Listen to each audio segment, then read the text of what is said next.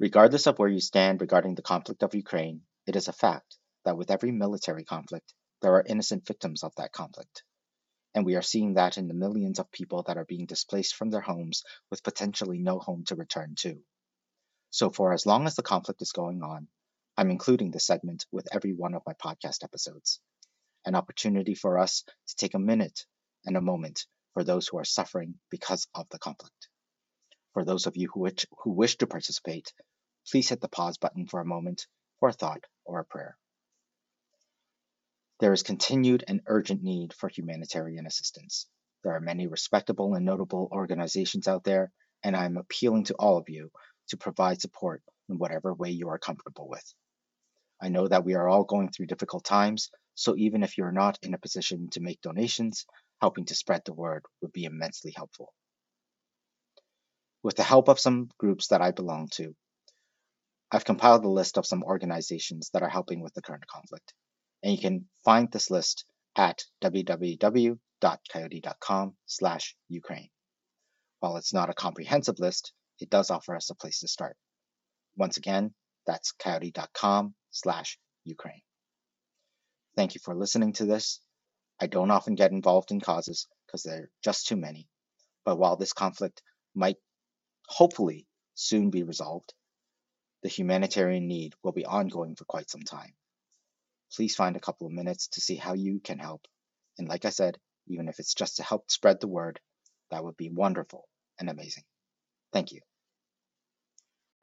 The episode that you're about to hear was uploaded in its entirety and unedited. A quick warning that we will be covering some sensitive subject matter relating to alcohol and addiction, and will be significantly longer than our usual episodes.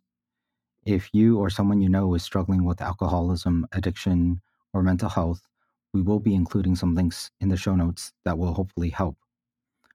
Thank you for listening.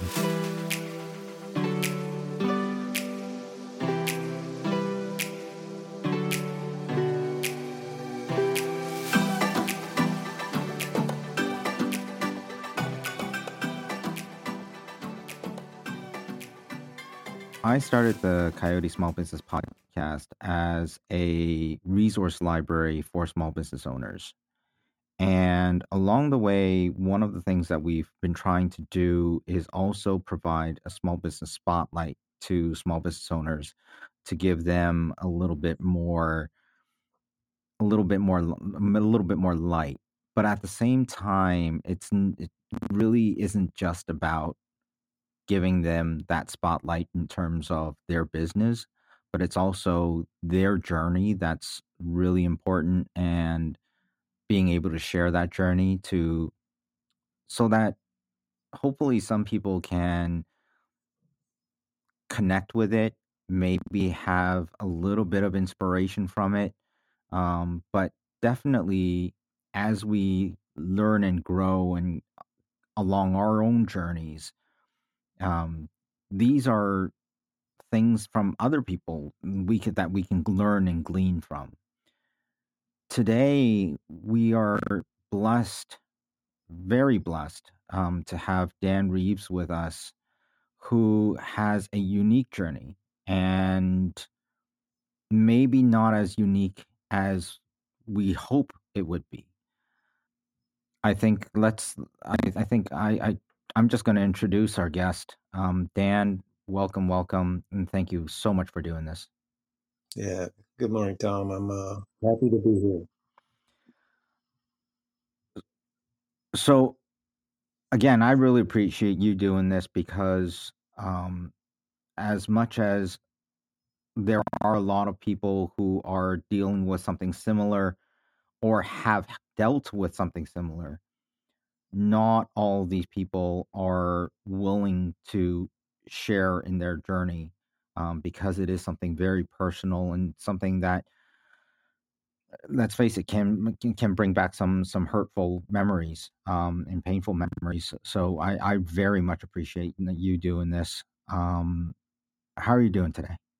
I'm doing fantastic. It's a beautiful day here in New Albany, Indiana, which is a suburb of Louisville, Kentucky. It is gets hot this time of year, but we've had a little stretch here of it being 75 degrees or something and sunny. And man, coming up on the 4th of July, that's unusual for our area.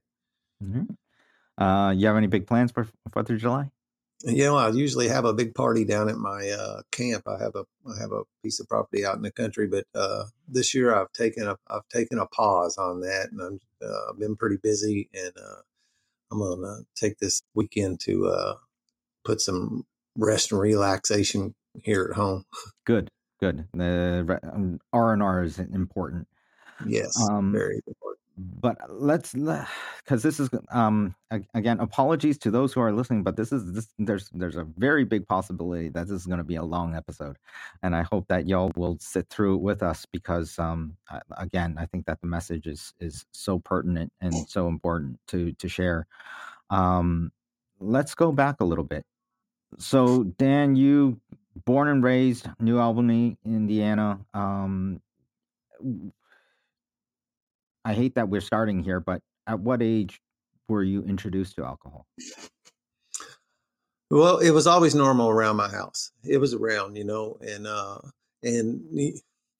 I would once in a while take those sips off of Dad's the foam off his beer and stuff as a little kid. It was kind of a cute thing to do or whatever, there was something to that. So, but the first time I actually drank in like with the purpose like that was when I was 14 years old.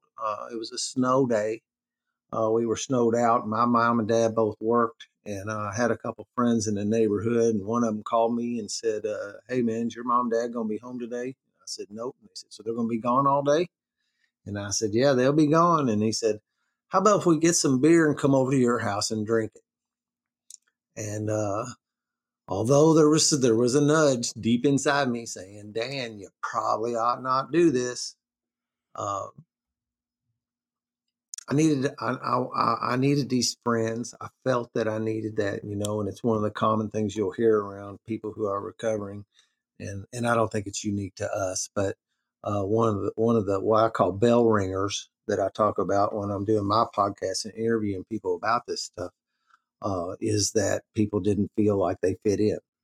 They felt like the third wheel and the oddball, and I do remember feeling like that from the time I kind of ended up into social situations, which was essentially starting to go to school.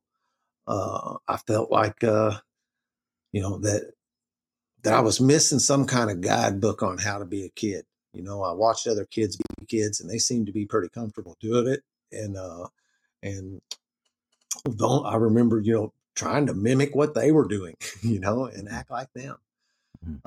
I did have a traumatic thing happen when I was, and it's trauma that happened to me when I was a little kid. I don't know how this all came to be.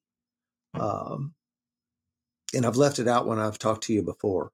I had a sexual relationship with a little boyfriend of mine for about 3 or so years when I was in like the 4, 5, 6-year-old, before I hit grade school. Me and this little boy did everything with each other that two male human beings could do with each other.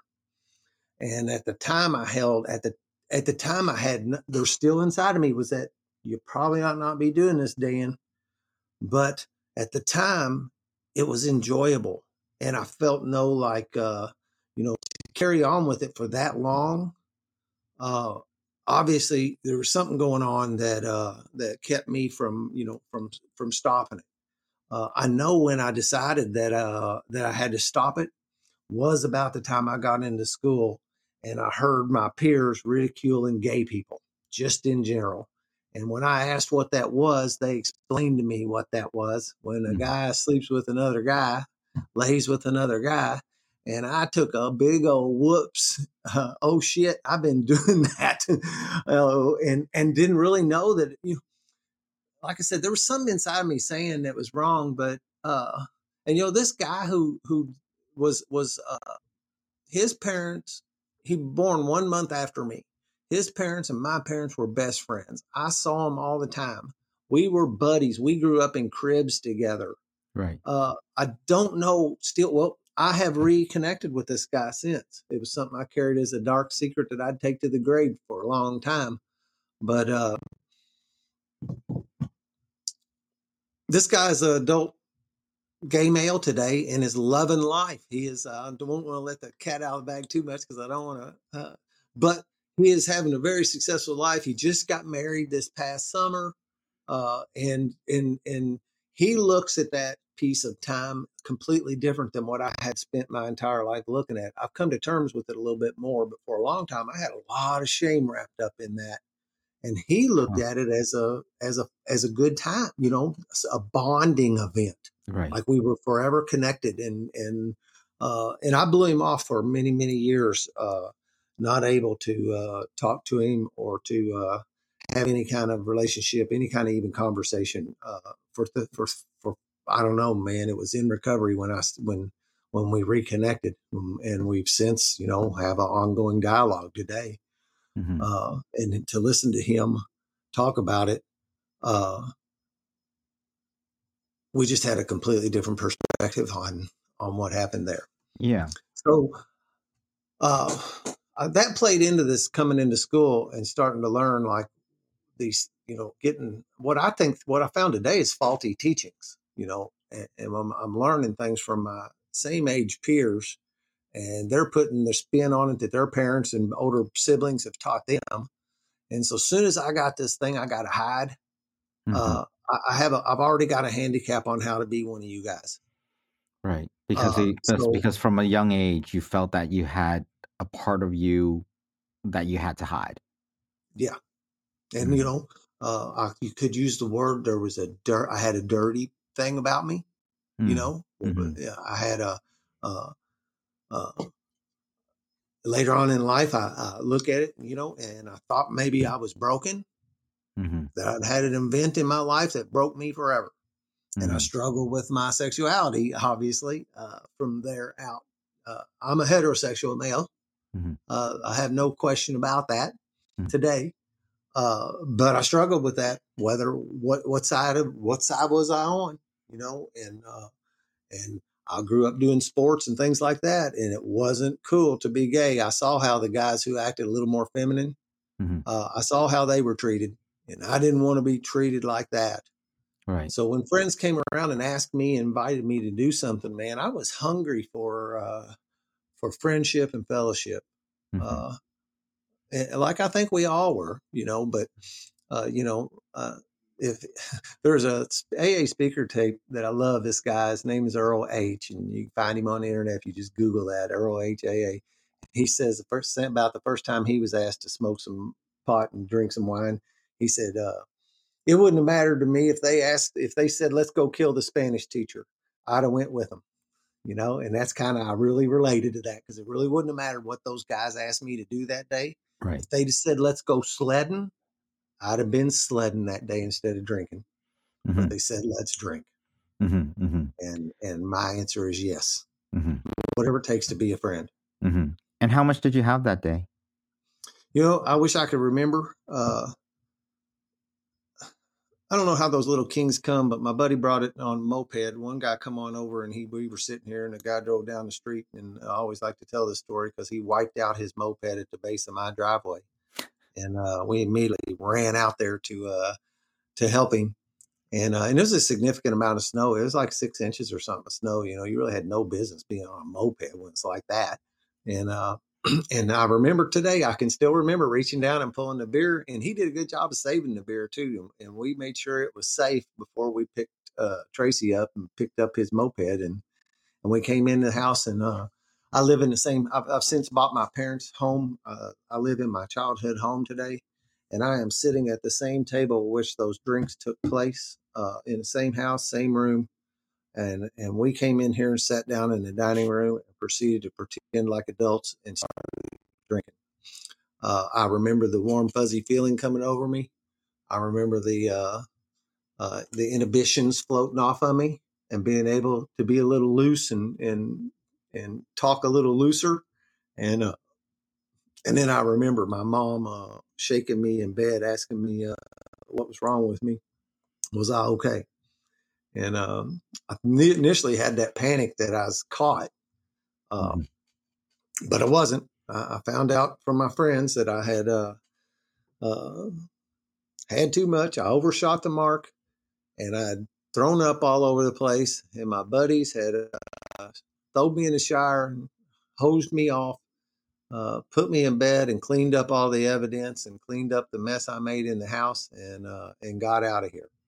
And so mom nor dad was none the wiser. I had gotten away with it. And, I think about that. So what was when you're done what was the Go thought? ahead. What was the thought at that point? I mean, you'd blacked out. You probably have a massive hangover. Never I again, did. right? Right. I thought I would do. That's what I was getting ready to say. I remember saying or thinking that I'm never doing that again. But it wasn't long. I don't know. I'll say this thing that if I knew I was going to be telling this story, I wish I'd have kept a better track. But it wasn't long before I was contacting those guys, wanting to know when we could do it again. My buddy on the moped, I think everybody had one of them friends. He was in the 7th grade and had a full beard. And back then, you could go in Indiana, you had to go to packaged liquor stores to buy alcohol. They don't sell beer in the convenience stores, and never have, and still don't. And so you had to go into a licensed package store to get alcohol. And my buddy Tracy, he could go in and get it. So once I knew a guy who could get it, I was calling my buddy Kurt and Tracy again, going, when can we do it again? And those guys were up for it too. They one I had to be, I don't know if I had to be careful about this or not. As long as I don't say last names, that's kind of the AA tradition. Kurt had older siblings, and we learned a lot from his older brothers. So was it you asking when y'all can do it again? Was it because you wanted to drink again, or was it because you wanted to hang out with them and be cool? I think it was both. Mm-hmm. I think it was both. I do believe that there's some element. There's a genetic component of this disease of alcoholism, and looking back on my history today, doing the work that we do, the inventory work, and examining our past, I do believe that I've had this tendency from birth, essentially. That once I put some in me, I want to do it again. There's 2 keystone things when people come to me and they say, "Hey Dan, I think I might be having a problem with my drinking." I say, "Have you ever tried to quit and couldn't?" Mm-hmm. Or when you do drink, do you tend to drink more than you mean to? Mm-hmm. And if you answer yes to one of those 2 things, the book says you're probably alcoholic. And that's the one thing I could never do. I could never stop entirely. And when I drank, so I had when I drank, I ended up typically overshooting the mark and drinking more than I meant to, say, "Hey, man, I'm just going to go watch a ball game and have a couple beers." And that would not happen. Right. So you were 14 when this happened. Yeah. Were you then introduced to other substances? Yeah. Same time, this is not probably completely politically correct or whatever, but these guys that I drank beer with were from one side of the tracks. Mm-hmm. I had also at the same time joined up with some friends. Just so happened that when they put us in junior high school, you were in homerooms by your last name. Mm-hmm. So everybody with R and P were in the same class, and 2 guys I took a liking to because they looked like the cool guys, man. I mean, like they reminded you of like the Fonz. That's the kind of thing I saw when I saw these couple guys. Yeah. And, kind of tough or the one character, was it the John Bender character in The Breakfast Club? Mm. They remind you of that kind of thing. And I started being friendly with those guys, and turned out both of those guys' parents sold marijuana. And they kind of said the same thing, except for they didn't invite me to smoke.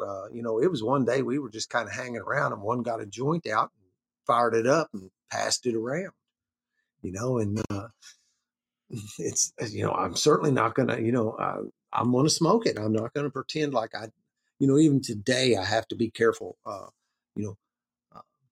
My ego does not want to get caught, get caught seeing that I don't know what I'm doing.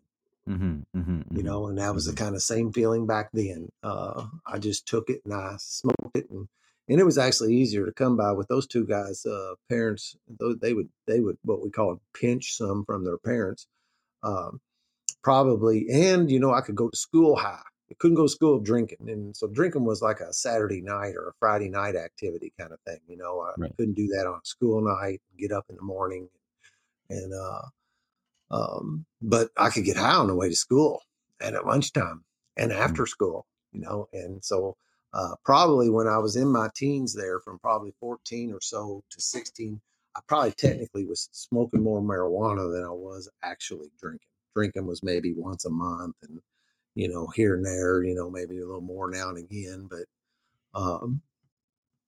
and by the time, you know, I got my driver's license, and uh, that was another point where the lid come off. You know, once I got a driver's license and I had that level of freedom, I had my driver's license 6 months, and I got my first DUI. I had a head-on collision out on an old country road with a big Chevy Suburban. I was in a little bitty Pontiac Sunbird, and that come back to get me later on too, because there was no injuries in the car at the time, and then. I don't know. It was like 10 years later, I got called back into court with those people complaining they had injuries from way back then. Oh, no. It went away and the insurance handled it or whatever. I really don't even know what the outcome of it was. I mean, but I do remember getting called back in on that accident. So I spent the night in jail, you know, scared to death. You didn't have any idea that was, you know, I can say, you know, I'm not sure I knew that drinking and driving was even a problem. Right. I'm not sure that I was aware of that. Well, most people who do it think that they can, right? Oh, I Yep. only had, you know, 2 beers or, Yep. you know, what have you. I'm fine. I'm a better driver when I'm drinking a little. Exactly. Right. I'm more careful because I have to watch out for the cops, right? Yeah. Yep. So yeah, I mean, we've all heard it, and quite honestly, a lot of us have been there. Yep. But I'd like to talk to the person who has drank alcohol and didn't drive ever. You know, I don't know that human being exists. Yeah. You might have been more cautious than some of us in that, but I'll bet you that if you have consumed any amount of alcohol on any semi-regular basis, you've driven on it. Yeah, probably. But you were then introduced to some other substances. Yeah, I remember the first time, and you know, to go back into this again, I know that I was those same friends I smoked a pot with made a plan to get some acid and trip on acid, and I remember that I was still on my bicycle. It was before I ever had my driver's license, so it was. Of course, you know, after that DUI, I spent a couple more years on a bicycle too. But this was actually before I got my driver's license. The first time I took acid, and again, it was something that, you know. Once I started getting these substances and starting to have some kind of feeling like I could control it, you know, the only thing I knew is I knew that I would be doing more of this, you know. And when I took some acid and we had all the fun we had that night, of course, we were drinking and smoking pot too. Right. And I knew that I would be doing this again. And that's kind of like what happened with it. You know, I had the initial thought when I drank that I'll never do this again. And I've said that repeatedly over my years after other incidents that, man, I ain't doing that again. And there's what we call there's an AA prayer that says, God, if you'll get me out of this, I'll never do it again. I've said that prayer plenty of times too over the years. But there was a piece of my life where I knew that I was going to continue doing that. I was introduced to cocaine while I was still in high school. I went to a vocational school for drafting, and a guy there was from a different school, and found out, you know, he had the cocaine, because when you magnetize to these people, once this starts happening, you start bumping into the right people. You know, it's technically the wrong people, but for what you're looking for, you start bumping into these people. And this guy didn't have a driver's license or a car, I guess. And he needed to be places, and I would take him places, and he would pay me with cocaine when I was in my senior year of high school. I say I spent most of my senior year in high school on coke. I don't know that I had it the whole time, but the vast majority of my senior year in high school, I had cocaine in my pocket. But it didn't affect your studies. I did decent in school, high school. Hmm. What's another thing, that I really didn't touch about that? I found this thing that if you got good grades, nobody really messed with you. Mom and Right. dad did not really mess with you too much. They would give me freedom as long as my report card was good. Right. Because boys I will be couldn't. boys, right? Yep. And if you could get, I was getting A's and B's in school. Mm-hmm. And you know, I couldn't continue that pace into college, but I did through high school, and looking back, high school was easy compared to life. Right. Uh, the real world is a whole lot harder than high school was, and I'm no dummy. I'm an intelligent man. Uh, Mm. and I got good grades. It didn't matter of fact, me and one of those guys kind of had a contest. We were in a lot of classes together, and we kind of competed with one another, which I think helped both of our grades. We would get stoned out of our gourd and go into class, man, and make a contest out of who could get the better grade and answer the questions. I remember a couple of times in a class where a teacher would look at us. We had one class where we left. We came to class, and then we went to lunch, and then we come back to class. Mm-hmm. And it was an open campus where we were at. So we left the school grounds, got high, and come back, and you'd see this teacher, and we'd sit back down, and he'd just give us these looks and then shake his head. He knew. He knew. But we were like active in class. We weren't putting our heads down and going to sleep. Right. And we were raising our hand, answering questions, and asking. When he's explaining American history, we were interested in engaging with him, and so he just let us have. He never said anything about it. Mm-hmm. It was, I played ball all my life. Kurt, one of those guys, came to drink beer with me. I played basketball with him. I'm sorry about that. I need to quit making noise. I'm not sure I know how. It's okay. Close this one thing. I played sports since I was a young kid, and Kurt got me into basketball, and him and I were good. I can't believe it. I have newspaper clippings from elementary school basketball games where I have a little scrapbook upstairs, still have it, where it'd say, I don't want to say his last name, but it'd say his and my last names. So and so scored 18 last night, and the other one scored 14, and it would be back and forth. I couldn't believe now that they put elementary basketball score highlights in our local newspaper. And I've got a bunch of them all the way up into high school, and I also have the article that ended my career. He and I would play would play a little bit of varsity when we were on the JV, and when we were in junior high school, we got pulled up to the high school to sit and we got to play a little JV ball. So we were always being asked to play a little above our grade level. And when I was a sophomore, this thing where these guys, this I don't know, this magnetism to people who do want to do what you do. There were some guys on the basketball team that also smoked pot, and I had avenues of how to get it by now, Mm-hmm.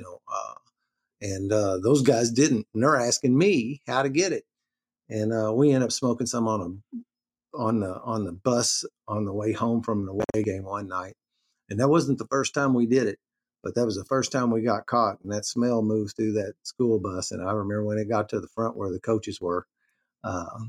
You could see like the heads turning, man, doom, doom, doom, doom, doom, as that smell moved up the bus. Yeah. And when it hit the front, man, those men were up and marched to the back of the bus. And of course, that's where the seniors and stuff were back there, Mm-hmm. the real troublemakers. I was a sophomore, had to sit more towards the front of the bus. Mm-hmm. And when they unloaded the bus that night, they told you stay here. Rest of you can go. And they let me go. But I got to school the next morning, and somebody had included me in with all that, and ended up getting kicked off the basketball team, and which was crushing. I didn't want to let on how bad that was, but like thinking about it today, man, I was crushed. Mm. I come home and cried that I was kicked off the basketball team. parents had to come get you from school, and they suspended me from school for 5 days and kicked us off the ball team. And you know what today bothers me? They did nothing to potentially get us any help or do anything about our drug problem. We just got swept away, man. We just got kicked off the ball team. 3 of those They never guys had were a talk with you? No. No. This kind of talk, you can't be doing that.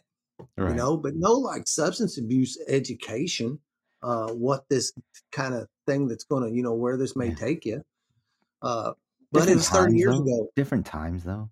Yep, different times, man. It is. Right. Yep. I'm not resentful about it, but it is something that today I think if a kid's in high school smoking pot, they might get him some education first. Right. And there's some intervention kind of stuff that could be tried anyway. I don't know if it works on high schoolers because as we was talking, hey, you got that Superman complex that there's nothing can happen, there's nothing bad can happen to me. I can survive anything. But that getting kicked off the basketball team kind of took the lid off my using and drinking, a little bit. I was less concerned because when I was playing basketball, I had to do a little bit of maintaining a certain personality in order to stay on the basketball team. Plus, you had to stay in shape. Smoking is not conducive with staying in shape. Right. And by now, I'm smoking cigarettes too. It's about that time I started picking up cigarettes. I'd smoked cigarettes. My mom smoked all her life, and I remember taking them from her and getting those head rushes off of cigarettes. And today I also say, and you say, what other drugs was I doing? I would include nicotine in there, even though it's not quote unquote, alcohol and nicotine are not illegal. You can, of course, the cigarettes are going out of vogue now. You kind of get looked at funny if you're smoking today. But there's not been that awful long that's been the deal. And those two chemicals cause more problems than the so-called illicit drugs do anyway. Between alcohol and nicotine, that's a bigger culprit than the so-called opioid epidemic. I agree that we had an epidemic, and we do have a problem with that substance. Also, I'm not discounting that at any level. Right. But look up on the internet what the CDC says how many people die from alcohol-related stuff and tobacco-related stuff. Right. And then look at the number that's happening on opioids, and it'll make you say hum. When you see the difference in that number, it's staggering. So I got kicked off that, and then they told me to try it again next year. And when I tried out for a basketball team as a junior, I couldn't make the team. Right. I got cut pretty early. Right. And then that really did, that I just threw caution to the wind in a lot of regards because I had a resentment because they kicked me off the team, and I had a resentment because they told me to come try. They invited me to come back next year, and then when I did, then they cut me. And I don't really think I deserved cutting. I don't think I did. I think I was as good as some guys who made the team, and I'd already had a black mark on my on my name, and that's why I didn't. So, it was fun to drink and drug. I had a lot of good times, man. It's a hell of a lot funner than what I saw other guys doing, and I just started making a regular practice out of it. When did it stop being fun? When I was about 35 years old. Okay. So between high school and 35, you continued on this journey. Yep. You were able to work I got another through DUI when I was 19, and then then I learned how to do it better. I got smart about it. I wasn't drinking and driving at a risky level. I was doing drugs. I went through a phase where I was doing every kind. I don't know how I never bumped into heroin early on. I don't know how I didn't do that, but some once in a while people would talk about PCP, and I never did hit any of that. But the cocaine and the acid, the meth, methamphetamine, what we called it crank. Those were regulars in my life up into my early 30s. And at that point, I'd been married for a little while, and my wife wanted to have kids. And she just put down all the substances. When she wanted to get pregnant, Mhm. She stopped drinking, stopped smoking pot, stopped partying, and she put the brakes on it, which meant I had to brake on it a little bit too. I didn't quit, but I slowed way up. Right. But Uh, so she also participated right alongside me right along with you. for years and years. And I met her when I was 21 years old. I met her at a party where I had. There's a story. I got a million stories, and it would take forever if I tell them all. But I had working second shift at the time, and a buddy of mine called me up and said, "Man, you need to get here now." And I was supposed to meet him at this bar that night after I got off work at like midnight. Mm-hmm. It was like 10, and he said, "You got to get here now, man. A guy's got 100 hits of ad for $200." And so I said, "Man, I can't get there. I can't get off till midnight." And I sat down at my desk for a minute, and I went and told the boss I had to leave. I wasn't feeling good. Went and got $200 out of the ATM. Went to the place, got that. Mm-hmm. That was a real run where I was taking it every day for a little while, man. And I met my future wife at a party that I went to. I went to that party for the sole reason to distribute and offload some of these drugs I had. Mm-hmm. Somebody said, "Hey, man, I know a good party that you could go get rid of some of that." And I went and I met her that night, and we were together for 25 years, married for 17, and there's a piece of that where back to this thing about not recognizing you have a problem. I've got a house, beautiful wife, a couple cars, a nice job I'm holding, and guys that have a problem with that stuff don't have what I have. Right. They don't have 2 cars, and later on it became 2 kids, and so now I've got a couple cars in the garage, not outside anymore, and a nice house, and a couple kids, and a dog, and I've held a job 20 years now. By the time I'm getting up there to that 35, 38 years old, I still can tell myself that I don't have a problem because of look at who I am. So what do you mean by it stopped being fun? So when I was and again, I don't know the timeline, I hadn't bought this house yet because I had both my kids have been born. They were probably something like 2 and 4, 3 and 5, something like that.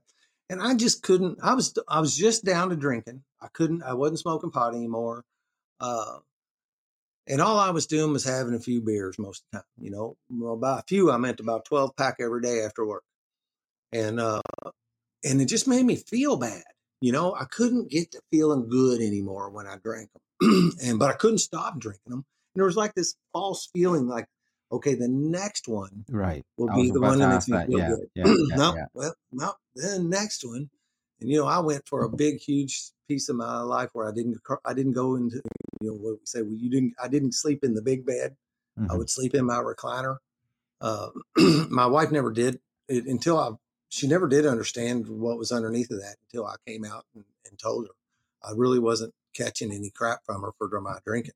Now and again I would, but she didn't see how much I was drinking. You become a ninja drinker, As long as there's always a Miller Lite can sitting around, I can always say that's only the third one. Right. And it just wasn't working. And my mom and dad were watching my kids for me. And I would come home on Fridays. I come home every day and pick them up. I come home on Friday and pick them up. Sometimes mom would feed me. My wife is working a night shift all weekend deal in nursing so that she can be home with the kids all week. And I had the kids on the weekend. She basically worked all weekend and I worked all week. And sometimes she picked up extra shifts, so she was working a little bit other stuff. And my mom and dad wanted to watch the kids, so they would come over here. And, I remember mom had a surgery, and which she had a bunch of them. I can remember since it's another kind of a trauma thing. I remember I found out my mom had cancer when I was 10 years old, and I heard it clandestinely. Mom sent me and my brother outside to play while all her brothers and sisters and mom and my dad's brothers and sisters were here, and I knew something was going on, and I let the back door slam, and I come around the corner and listened, and I heard mom had cancer. I thought from that very moment, what that told me was mom was dying. That's what I heard. Mm. Mom's Mm. died. Mm-hmm. She survived a whole bunch of years after that, but she continually had stuff going on. You know, she went through a bunch of different cancer stuff, and she had osteoporosis issues, so she was having surgeries. And when I got hurt when I was a little kid, I was accident prone too, and I remember and I didn't put this two and two together stuff until later on, in recovery, that we would go to the emergency room and they'd say to Mom, does he need some pain pills? And she'd say yes. And I'd get home and I'd get a couple of pain pills, because I was really hurt, and then I wouldn't need any more. And I know where they went now. And now, I realized that my mom had a opioid addiction all her life. But I didn't know that at this time. And I go walking around, I'm pacing the house because I want to get the kids out of here and I want to get back in the car and get home where it's safe and I can drink like I want to drink. And I walked down through the hallway and I turned into my mom's bedroom. And on the nightstand next to her side of the bed was 2 prescription bottles. And I remember just walking over to them, man, and I picked them up and I read them. And both of them said the only thing I really remember seeing is it said, for pain. Mm-hmm. And I had pain. Mm-hmm. That's one thing I knew for sure. What would happen is I started drinking, this headache would come on. This low-level headache would come on the minute I started drinking. And it really never would get any worse. And, it'd still be thumping in the morning when I woke up in the morning. And the only thing I could think about was getting myself to work all day long. And then I would drive across the street to the gas station because in Louisville, they sell beer in the gas stations, and start over again. Well, I shook out 2 big pills. I looked at those and one of them had big pills in them and one of them had little pills in them. And I shook out 2 of the big pills and 2 of the little pills. And I remember looking at them in my hand. I didn't read the bottles or nothing. And I throwed the 2 little pills in my mouth and I swallowed them. Mm-hmm. About 30 minutes later, the world got right again. Almost like that day I sat here drinking beer with those boys here at this table and the inhibitions fell off. Right. I found that later on that was 2 40 milligram OxyContins. And that will make you feel good if you like that kind of thing. Mm-hmm. And the alcohol started working again. I could drink. Mm-hmm. And, so the very next night, I got the 2 other pills and I took them and I had the same experience, even though they were lower tab 10s. They were 10 milligram hydrocodones. I became a real professional about what pill is what after a while. Mm-hmm. I started visiting Mom a whole lot more. She was thinking, what a lovely son. Yeah. Come visit around Mom. And there's a thing we say around recovery circles that like your friend will steal your drugs and help you look for them. Mm-hmm. And I did that with my mom. Mm-hmm. I would have sit downs where she would call me up and she would say, I don't know what's going on, Dan. My pain pills are disappearing. And and she would even say, I don't think I'm taking all of them. Mm-hmm. And we would sit around and brainstorm about what might be happening. Is there anybody been around that, ain't normally here? And, and I would sit there and deflect that stuff. She ended up getting one of these little medical lock boxes, a little briefcase kind of thing where you locked your medicine up. Mm-hmm. And that kind of bummed me out for a minute, but I knew that she would end up messing up, and she left a combination on them one day. So now I got the combination of it. And when, that really started messing her up was when they were disappearing, and they were disappearing out of a locked box. I eventually came clean on all that, and how that happened, what happened, that stuff made the alcohol start working again. Life was working again. I felt like I was more productive, like I'll tell this story, my dad's had a couple surgeries and this kind of thing. He's getting pretty old. He lives with me. And they'll give him some, and he'll take a 5 milligram hydrocodone and he'll be on his couch in bed all day long. It'll knock him off his socks. I take 2 lower tabs and I'm raking the leaves and vacuuming the house and looking for something to paint. It was an upper for me. It was an energizer, and it made life good again. But I started getting with my doctor, and claiming back problems. And they gave me an MRI, I remember, and then they come back and I thought, well, the jig's going to be up when this MRI comes out. And the MRI said, yep, you do have a problem. And I was like, golden ticket. This is good news. But there was limits about that same time is when they started cracking down on the stuff, because about the time I first started into them, the government hadn't really caught on to that, hadn't really started limiting them. And then about that time is when they started making them harder to get. You couldn't get refills anymore. My doctor used to give me, a prescription and some refills. And of course, the one thing we did was burn through them before you was ever even thinking about it. I remember the first time, about 5 days into my script, I called up the pharmacy and said, I need a refill. And they said, you still have 25 days left. And I'm like, oh, wow. I didn't know that was the way it worked. So what happened is I started realizing that when I was in somebody's house, be it an aunt, uncle, a friend, any number of reasons that I might be in somebody else's house, if I would look around, I could find some pain medication up in a closet or in a bathroom medicine cabinet. And I started cleaning everybody out that I knew, man. And as a matter of fact, I started thinking, like, where haven't I been? I haven't seen Uncle Ronnie in a little bit. Hey, what if I come by and see y'all for a little bit? Oh, sure, we'd love to see you. And I'd go over there and bingo, get pay dirt there. Did you recognize at this point that there was a problem? I thought if I could get a lifetime supply of these things, there would be no problem. The problem was not having enough of them, because they really did make me feel like I was firing on all cylinders, and I wasn't really experiencing any negative consequences. And that's the thing about this disease. As long as I can fend off the negative consequences, it'll dance with me and keep me going. You have to hit a wall. And it seems to be like guys come into recovery today, and I was like, so what happened? And they said, well, my girlfriend's pissed at me. And I'm like, well, that probably is not going to be enough for you. Those are not deep enough consequences. You come in with a prison sentence, then we can talk. So when did you figure that you had a problem? So sometime around June 18th of 2014, I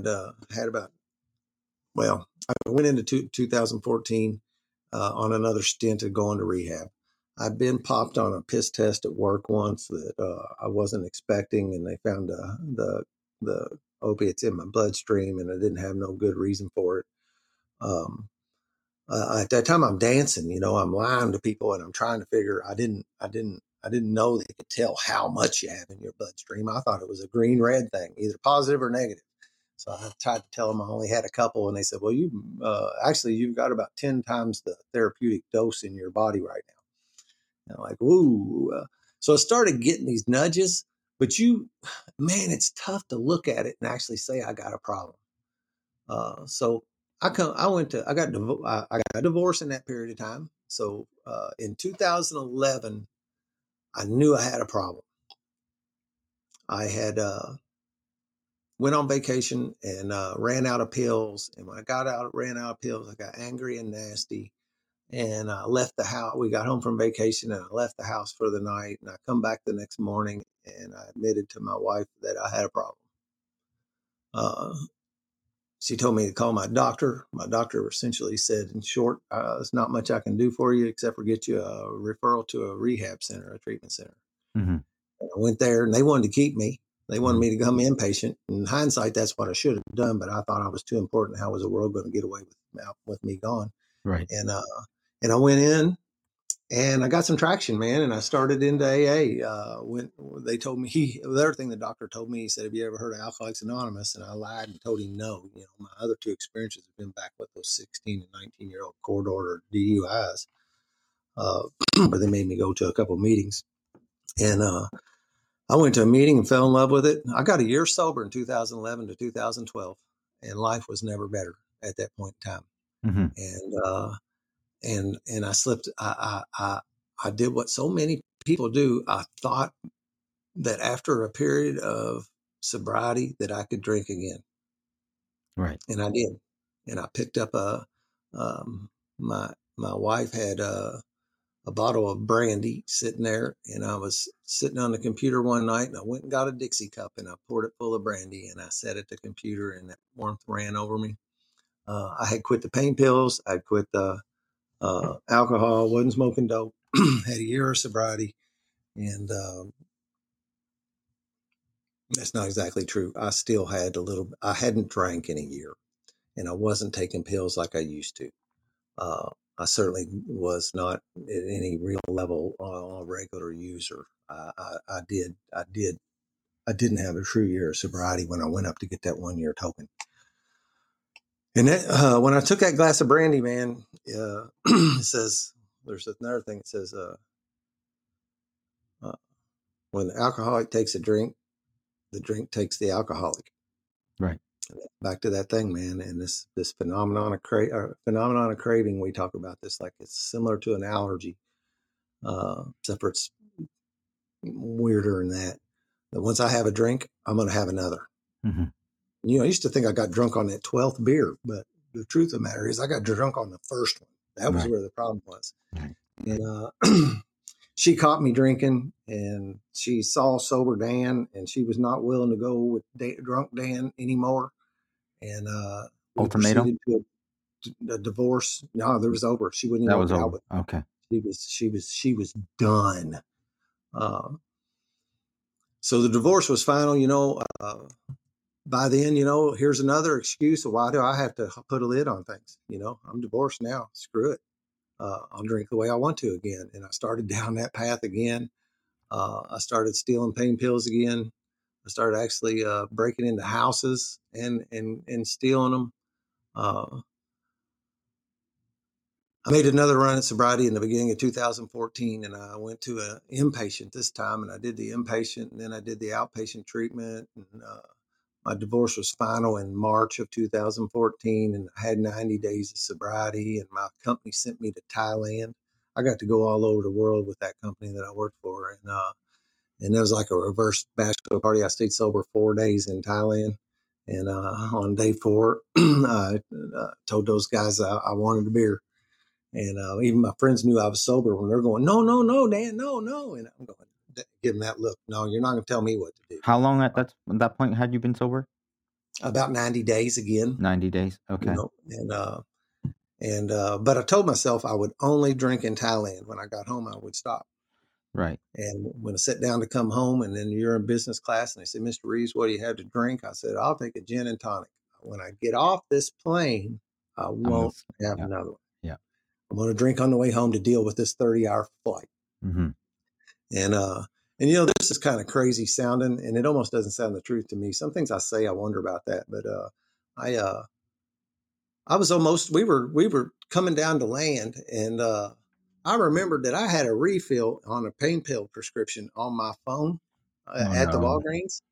And I had to move from my Walgreens to the 24-hour Walgreens. And when I landed, my dad picked me up, and he had my kids with him. And, it's like midnight and they come up and run and hug me because I've been gone for 3 weeks. And I said, oh, Dad, ran out of my blood pressure medicine. We got stopped by the pharmacy on the way home. Mm-hmm. And, and I didn't stop a thing. I just kept on going.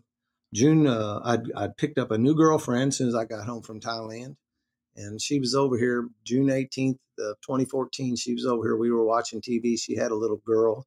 My kids were here. My kids were in, her daughter and my daughter were asleep in my daughter's room. My son was asleep in his room.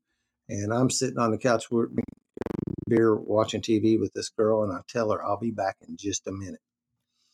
Because across the street from me was an old man that I had found out had a steady supply of pills, and I could slip in his house and get them just about any time I wanted to. And we went through a little song and dance. I say, after a little bit, I'd go over there. The door was unlocked, and I would walk right behind them. They would be watching TV and have it up so loud that I would enter their house in the daylight, walk behind them, and go steal his medications and walk back out of the house with them none the wiser. And then I started doing it in the middle of the night, and he would be asleep in his bedroom with the TV on, and the TV would be glowing in the room. And I would walk in the house. It was always unlocked, and go in there and take some of his pills and leave. And after a while, the door started being locked. But, there's something about me. They left a brick out. They left a key out under a brick in the front yard worth of key. So I picked up that key, and I entered that house. Right. And this night I went over there, and twinkle-toed myself into his house, And I went back and I opened up the dresser drawer that had the medications, and I shook me out a handful of them. When I turned around, there was a silhouette standing behind me who had a can of pepper spray that he immediately sprayed in my face and a baseball bat. And he started going to town on me with both of those. We were in kind of a tight hallway, so he couldn't really get a good swing on me with that baseball bat, but he was trying. And I blasted past him. I just bulldozed him. I ran out the door. I didn't run to home. I ran up the alley, down the street, and just ran as hard as I could, because I remember, I thought he was behind me. I thought I was being chased. I thought he would be chasing me. So I ran as fast as I possibly could. I remember when I was in high school, there had a little period where I was being bullied, and I had to run home from school to keep from getting beat up. And that reminded me of that running for your life type feeling that I felt when I was a kid. And you remember I told that girl I'd be right back. I take off. I'm hanging around town, around the neighborhood. It didn't take long till my whole street was full of cops. The red and blue lights were going every place. It was summertime. I'd had to take off my shirt because it was so full of pepper spray. I couldn't hang with it. I went to somebody's backyard and found a garden hose and tried to wash that stuff off of me. It's almost impossible to do that. I felt like mucus was coming out of every orifice in my head, man. It just from that pepper spray, just I kept on coming back to the house, and then I'd walk away when I saw the cops were still here. And like every half hour, I didn't have a watch, I didn't have a phone. I don't know what time it is. I knew I was in a lot of trouble, man. Over and over again, I started repeating this thing, and I noticed myself doing it over the years, going, I don't know what to do. I don't know what to do. I don't know what to do.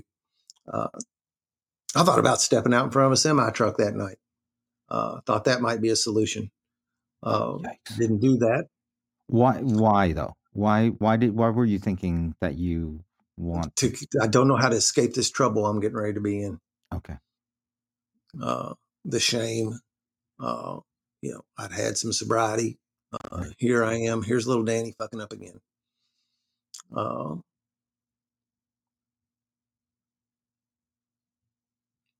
So finally, I come back and the cops are gone. And I'm leaning on the back fence and I'm looking at my house. And all the lights are on in my house. And I know it's got to be someplace around 2 a.m. So I slip up around the side of the house and I look around the front, and two things surprised me. One thing surprised me was that girl's car was still here. The other thing surprised me was my parents' car was in the driveway. I don't know what to do. I don't know what to do. I sit down in my backyard under this big pine tree, and I just sit down, put my arms across my knees, put my head on my arms again, trying to brainstorm some way out of this situation, some way to make this disappear. And I heard my back door come open, and my dad walked out the back door, and he had 2 5-gallon buckets in his hands, and they looked heavy. And he started coming down the sidewalk, the stepping stones that would lead to where the garbage is. And I'm right there beside that. And man, I was like curled up in the smallest ball I could possibly be, hoping that he would walk by me and not see me. And I heard him set down those 2 buckets. And he said, Dan, is that you? Are you okay? Are you hurt?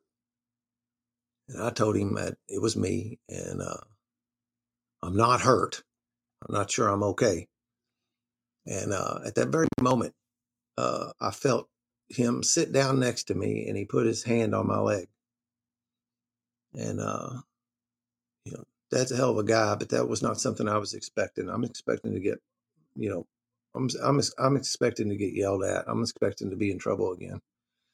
And he puts his hand on my leg and he says,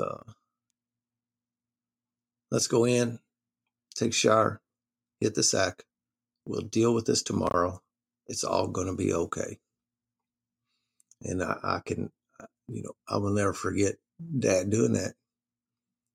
Now, what I found out he had was 2 buckets full of glass, because that guy did not chase me. He came straight over to this house and he raked out the side lights in my front door with a baseball bat, busted the big window out of my front door, entered my house, and proceeded to bust the heck out of everything he could bust. Glass, mirrors, china cabinets, And here you have a lady in the house who has no idea what's going on. She has no idea what's going on. She had been timing wise, and I got this story after the fact. Timing wise, she had she was in the bathroom when she started hearing the noise. Oh, now she's thinking, where's Dan? Because I've been gone. She said thought it was maybe 20 minutes now, and so she runs back at the bedrooms and crouches down by them bedrooms, going to protect those little kids back there from whatever was in the house. She had no idea what was going on. And she started coming, as she heard the noise quiet down a little bit, she started coming up the hallway. And that man and this woman met face to face, having no idea why the other one was there. Mm-hmm. What he was doing. She said, where's he at? She said, I don't know. He told me he'd be back in a minute, and he's never come back. And so Dad is cleaning up all that glass. I walk in the house. I still remember the shame of walking in here, and that girl's eyes look like mine. You'd think she'd been pepper sprayed. She'd been crying so hard. My mom looked that way. I came in and sat down for just a minute. I didn't have no answers. Mom and Dad knew what was going on. They knew it. I'd already outed myself a few years ago about my problem, and they knew the problem was back. Right. And I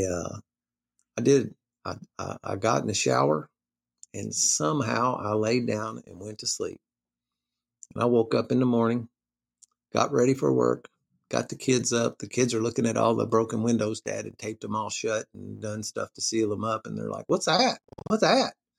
The cops had come over last night and searched my home. Mm-hmm. And they had went into my kids' bedrooms and had shined flashlights in their closets and under their beds. They went and looked in the attic and in the crawl space and every place else looking for me. And my kids slept through that. And that's one of my miracles on my list, is that my kids slept through that, and they don't have to have the memory of the police looking for their dad like that. Yeah. I had a bright idea in the morning, though. I got up, got ready for work. I went out in the backyard. I rolled over the rock where I'd put those pills last night, and I grabbed those pills, and I throwed a half a dozen of them in my mouth and stuck the rest of them in my pocket, and I proceeded to head into my day. There's a line in the big book that says that we can't remember the humiliation and the suffering of a week or even a month ago. And I couldn't remember the suffering and humiliation enough from last night not to take some more pills. I put that girl in my car with the kids, told her to go up the street and meet me at Wendy's, and I got in her car because if that dude come out to stop with my car, it would be them and not me. Right. Insane, sick thinking. And I went on with my day, and I come home from work the next day and I parked in the back instead of the front. My doorbell rang a couple of times. I didn't answer it. I don't know what to do. I just gotten done with that divorce, and I thought I maybe need to get a lawyer. So I called my divorce attorney, and she hooked me up with the criminal guy that was in her office. Mm-hmm. And he told me, don't talk to the police. You can say no. Don't open the door. If they come to your door, tell them you've been advised by your lawyer not to talk. Mm-hmm. And that's what I did. One night, I was actually in bed, and that girl was here. How she's staying with me, that's another thing, man. What people will do, it's crazy. If you were in your right mind, you would exit stage left and never come back. My garage door comes open. I got 2 garage doors. It's a double garage, and each have individual doors. And my garage door comes open, mine. The other one's always empty because by now I'm here by myself, and that girl's car was in there sometimes. And I thought, what the heck? I got out of bed and I went out there, and my garage door was open, and I pushed the garage door to shut it again. And about 5 seconds later, my doorbell rang. Somehow the police opened my garage door in order to see if I was here. And that was the sign for them to know to do that. And I know there's bad guys have code things where they just go through neighborhoods and hit these things, and it sends off the garage door codes, and some of them might come open. Right. Well, those police opened that garage door. And that was the first time I told them, nope, I've been advised not to talk to you. And they're going, oh, come on, Mr. Reeves, just open the door. And I'm going, nope, I'm not opening the door. Been advised not to. And my lawyer told me what was going to happen. And he said, if this goes on, and like it probably will, there'll be a warrant issued for your arrest. And let's just sit around and wait for that to happen.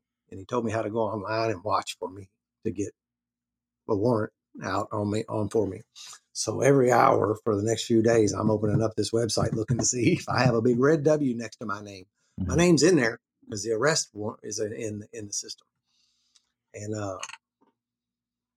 when the warrant come out, he said, he said, okay, now you need to make sure you don't get pulled over for nothing. Is there any way you can stay out of town for a few days?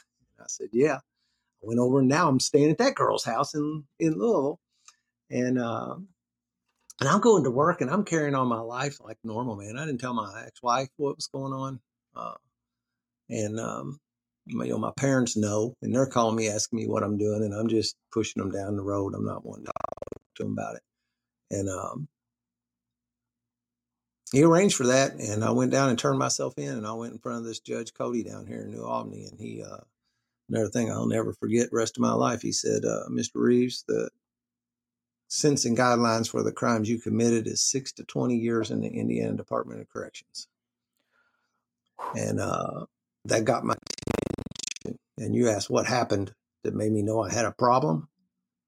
I don't know that I really got to terms that I had a problem until that judge said that. And then I knew I had a problem. And again, it's my consequences. It's not the drugs. It's not that. Now, I started going to court, doing all these pretrial conferences and stuff, which I didn't get to participate in. I'd have to meet down there, and they'd have to see me. I'd have to check in so that they knew I showed up. And then I'd go sit on a bench, and my lawyer and the prosecutors and them kind of people would go back in some room and talk about what they were going to do with me. And then my lawyer would come out and take me in a little room and tell me what they said they were going to do to me. And from the get-go, they really weren't going to look at that 20 years was, I'm not getting that. It's a first-time offense for something like this. Now, they know I've had the alcohol, the DUIs in the past, and I did skip over when I was 38. I had another DUI. So by now I got 3 DUIs in my past, and I've been picked up for drugs when I was a kid, but it always got swept under. It always got put away, and I'm not sure that stuff's not on my record today. I really don't know what happened. I know a couple of times the cops took our pot and took it, and I'm sure they took it home to use it because they didn't arrest us, and we didn't get any kind of paperwork. We didn't get anything but a warning. But they said they wanted me to do the 6 years, and the neighbors around here who had caught wind of it, plus the people the victim, had been down talking to the prosecutor, telling them they wanted me to do jail time. And I was it walked that out, man. Was it the prospect of jail that was freaking you out at that point, or the prospect of not being around your kids, having your life disrupted? The combination. I knew that if I went to jail, that I'd lose my job, I'd lose my kids. I got this place in the country. I got this house here. You can't make house payments while you're in prison. I just saw that my entire life was going to fall before me, man. Everything that counted for anything, I was getting ready to lose. All those things earlier I was saying, see, I ain't got a problem. Yeah. All that stuff was in jeopardy. Right. I would go down on to do these pre-trials, and I would take the entire day off work, and I would leave they would always be in the morning, and I would leave that, and I would go to the liquor store, and I would get the appropriate amount of liquor, and I would come home and drink myself into oblivion. And I couldn't deal with the remorse and the shame from being down there, man. I had to have some way to put that fire out. And alcohol, I'd stopped doing. I wasn't stealing pills. I wasn't breaking in houses. I wasn't doing anything else. But here I've got those consequences on my shoulders, and I still can't stop drinking. I'm on release, from jail. I'm bailed out, and you're not supposed to drink. That's part of the terms of it. When you're on bail, you are not allowed to have drugs or do any drinking. Right. and I still couldn't. I started going back to AA.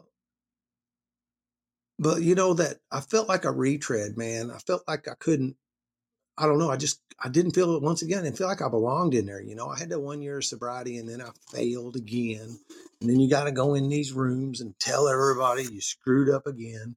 I started going to meetings I hadn't been to before because that way I didn't have to tell them. I could just walk in there and pretend, because I knew some jargon, and I could walk in and tell people I was okay, and yeah, I'm just trying out new meetings.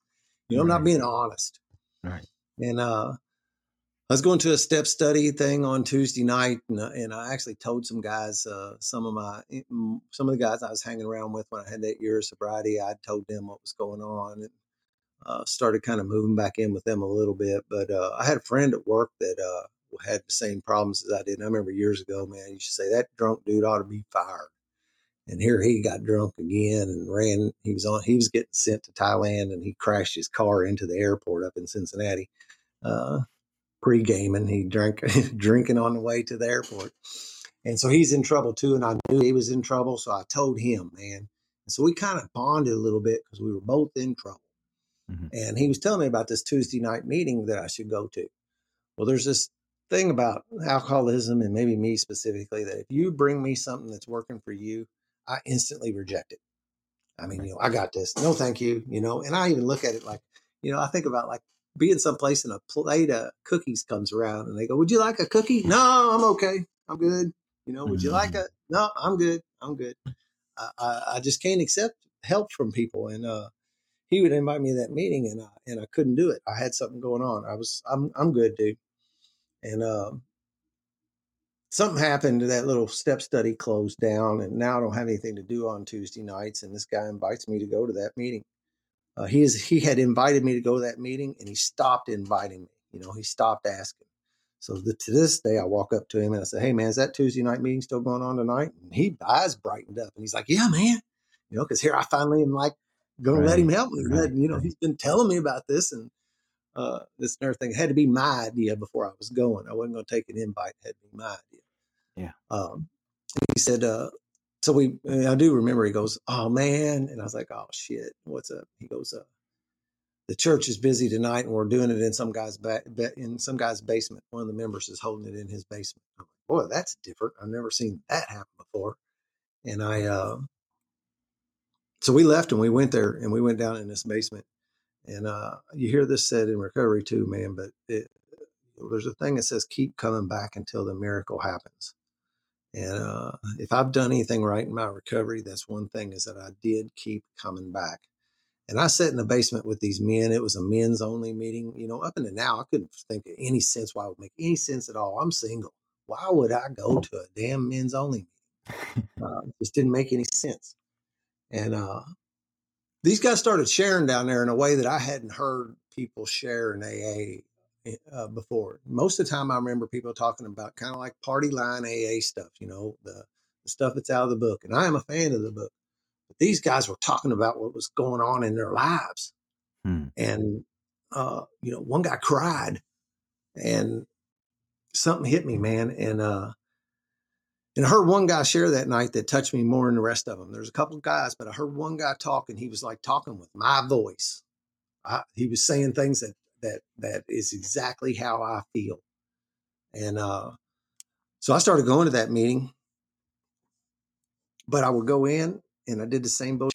Man, I walked in there and told him I've had a little sobriety. Nice to meet y'all. Good. And I didn't tell him the truth. I didn't tell him the pickle I was in. Right. And there was a Tuesday, I had a court appearance. And remember how I used to tell you I got drunk every time I had a court appearance. Mm-hmm. And I went to court, and I thought about stopping by a liquor store, but I thought, man, that meeting's tonight. And if I get drunk, I won't go to that meeting. And I really want to go to that meeting. And the guy that always shared the really good stuff, they did a thing at the end of this meeting, and we still do it today, because that's my home group still today. And they say, okay, every man that's available and willing to take a man through the 12 steps, please raise your hand right now. And so guys raise their hands. So like, if you want somebody to sponsor you, here's some guys that are volunteering to do it. And I like that, because if you go up to a guy and you ask him cold, And he says, nah, man, I can't. And it's just crushing. I can't Yeah. go up and take that kind of rejection. There's no Yeah. way. And the guy I wanted to sponsor me never raised his hand, man, because I would watch every time when they'd ask that question. I'd watch for him, and he didn't raise his hand. So before you've been to AA before, Yep, and years ago. you never you didn't get a sponsor at those? I had a sponsor, but man, I did everything my way. I tried to find all the loopholes, Right. I mean, I understand how all you losers might have to do all this work, Mm-hmm. but I'm different. Right. I can get by on the short. Give me the short program. Give me the Cliff Note. Right. So I pretended, Mm-hmm. but today I look back and that's the best I could do. Mm-hmm. It wasn't like I was doing that on purpose. There's this thing about cunning, baffling, and powerful. Is some words they talk about this disease. That this disease is like a parasite, man. It hijacks my operating system, and I'm not really in control. Mm-hmm. Everybody looks at Dan and thinks that what's Dan doing that for? And why is he? And I kind of look like I got a little control over myself, but the disease just straight up hijacks you, and that's part of this mental thing where it rewires you. Right. And I don't know what I'm doing. That's why you need a sponsor to take you by the hand and tell you what to do, Mm-hmm. Reprogram some of this stuff. So, you this person that you'd been listening to that you really resonated with. Yep. So I walk in that meeting that night and I wasn't able to drink all day. So I'm carrying that grief that I have from that court meeting. And see, I was successfully drinking that out of my system by tomorrow every time I did it. Mm-hmm. Today I didn't do it.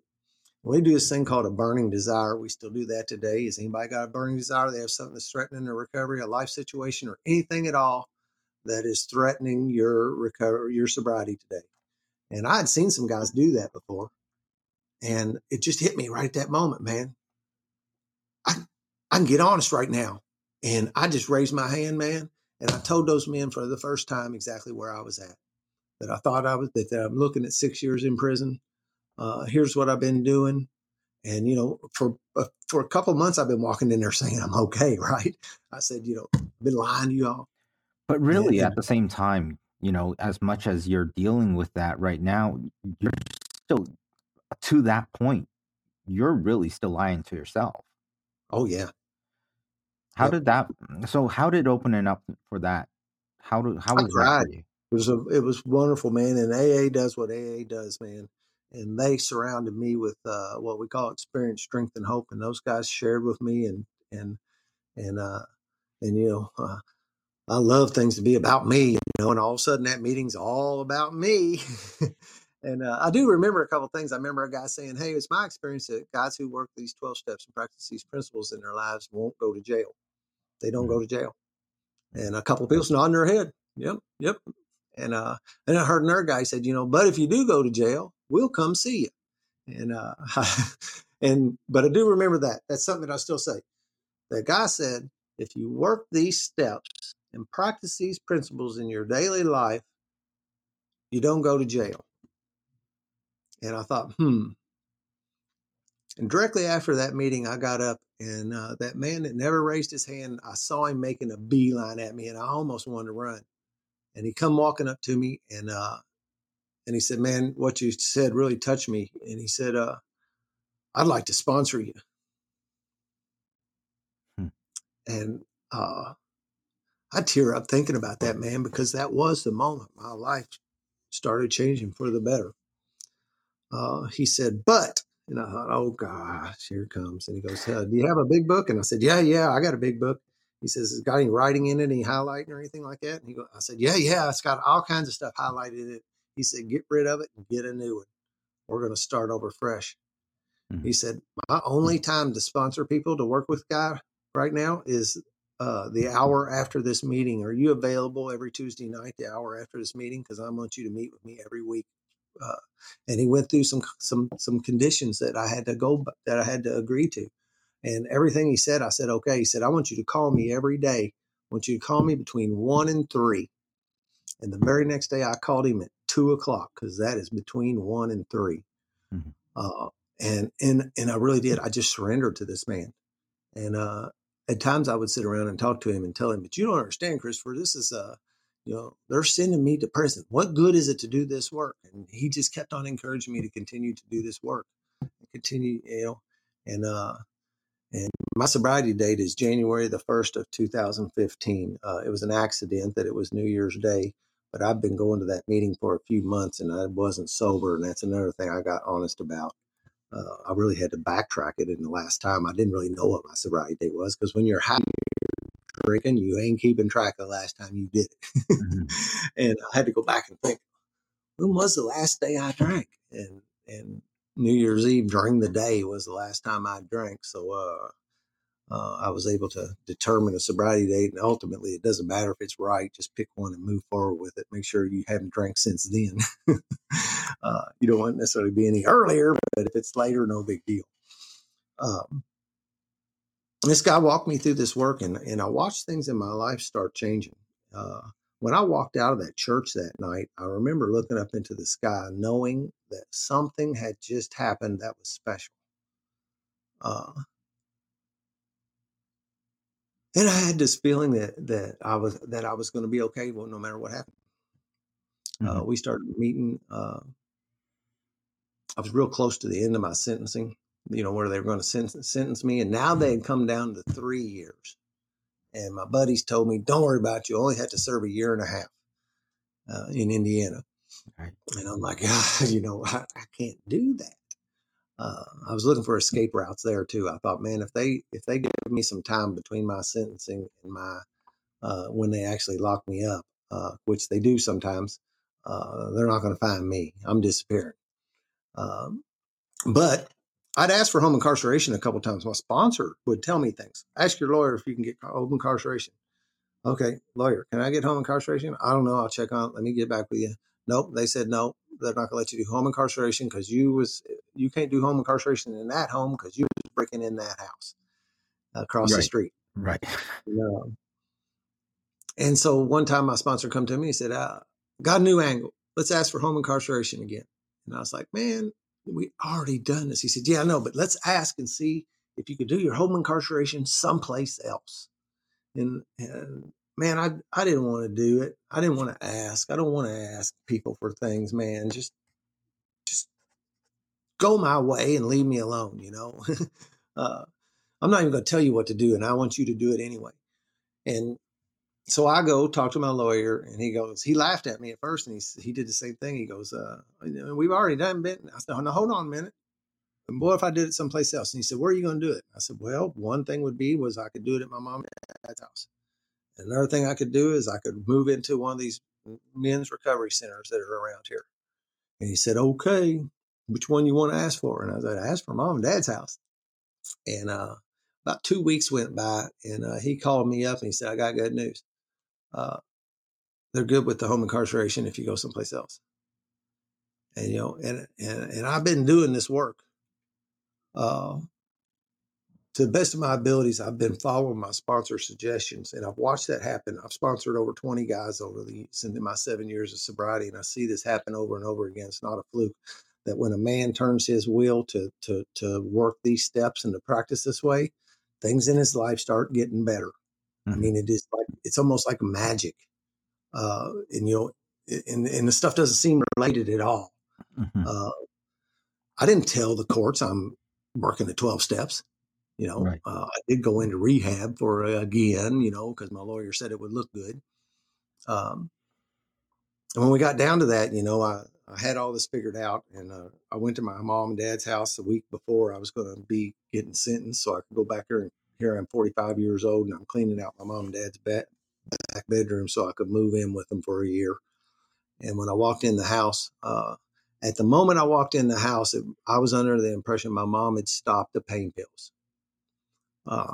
When I walked in the house, I saw her with her chin down on her chest, and everybody that knows the opiate thing, man, people nod off and they just drop their heads down to their chins. And I saw mom in that position, and I'd seen her in that position before. And sitting next to her next to her recliner was a big jar full of pain pills. And I instantly flipped out, man. I knew that I could not stay sober in that house if those pain pills were in there. Right. There was no way I was staying sober in a house that had pain pills in it. I couldn't stay away from them. Hell, couldn't, So why did you say that you were going to stay at your why did you suggest that you were going to be at your parents' place? You knew that your mom was. No, by this time I thought my mom was off of them. Oh, okay. So because of my problems, then she wasn't going to do them anymore. You know, she was not going to have them either. And that was part of the deal when I was going to come over and do home incarceration. So when I walked in the house, I thought my mom was off the pain pills. Right. But as soon as I walked in, I saw differently. And you know how earlier I said, I don't know what to do. I don't know what to do. I don't know what to do. I walked out of that house. Dad goes, where are you going? You know, and I said, I'll be back. I don't know. I got to go. Something come up. I walked out of that house and I said, I don't know what to do. I don't know what to do. I don't know what to do. And a bell went off. And I said, yes, I do. I know one thing to do. Call your sponsor. And I called him up and he said, well, we can't go back to the judge and ask for something new. So you're just going to have to buffer up there and let's get the deal done, get you moved in there, and then we'll work on getting you moved someplace like a recovery house or something like that. But you're just going to have to toughen up and deal with it for a short amount of time. And I said, okay. And he goes, oh, and I want you to, this is going to give you a chance to test your reliance on your higher power. Well, I thought he said I was going to test my higher power. Because, see, I'm trying to get a hold of this whole higher power deal that I didn't believe in, and it never worked for me in my life before. But he's trying to give me a new angle on that. And he said, we're going to test he's going to give me a chance to test my reliance on my higher power. And he said, just simply for the next week, in your prayers, pray that your higher power will support your recovery. Don't ask for nothing special. Just pray that simply, that he support your recovery. I said, well, you know, that seemed like some awful weak advice. Like, come on, you got to give me something better than that. But I followed his suggestions, and for the week I did that. And I went down to the courtroom, and they take you back in a little room, and you have to sign the plea agreements and stuff. And I was signing to a D felony. It was a B felony before, so they dropped it down to a D felony, and it said, paperwork. I picked up the paperwork and I'm reading it, and it said, you are sentenced to 3 years in the Indiana Department of Corrections, 1 year to be spent in home incarceration at the following address. And on that paper was my home address. It said another year to be spent on probation, and the 3rd year to be suspended pending successful completion of the other 2. And when I saw that home address on there, I didn't know. I thought they'd made a mistake. I thought, man, now I'm going to have to tell them that they've made a mistake. And how do I do that down here, you know, because it's intimidating being down there. You know, I'm not the kind of guy that's going to go, hey, Judge, you made a mistake over here. I'm just not. And I don't remember the time. Then they march you out in front of the judge and they do the court recording and they slap the gavel and all that.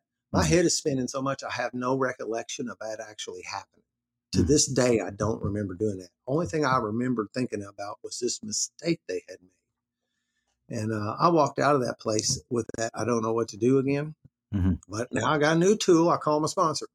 Right. So I got out of there and I called my sponsor and he started laughing. And I didn't think it was real funny. It seemed pretty serious to me. And he said, what you been praying for all week? What did I tell you to pray for all week? And it hit me. And I put 2 and 2 together. That's something I was unable to do until this man just got into my life. And I said, I've been praying for God to support my recovery. And he said, looks like he did it. And I have people tell me that AA is a rigorous program of honesty and that I needed to go down there and tell them that they had made a mistake. And when I told my sponsor about that, he said that would be undoing God's work. Mm-hmm. So here I am. That problem was solved for me over there. It was unsafe for me to go stay at my mom and dad's house. And I came here. I went in and checked in to home incarceration, called them up. You know, they said, make an appointment. I called them up and went down there and they strapped on that ankle bracelet. And they was making sure it would talk to this machine. And I didn't know what that machine was. And then he said, okay, let's go to your house. And I was like, man, I didn't want to go to my house. I didn't, what are you doing coming to my house? But what they had, that box was a breathalyzer that was going to be installed in my home. And I only had one. I was like, they said, you got a landline, right? I was like, I don't know. He said, well, you'll need one. And I come home and we found we found a landline. It was upstairs. The only one that was live was upstairs. Mm-hmm. And we plugged that breathalyzer in there, and it would talk to the ankle bracelet. So every time I left, when it broke contact, it would send a note down there saying what time I left. Mm-hmm. Every time I come back, it would log back in. Every time I come back, it would whistle, and I'd have to go blow in it.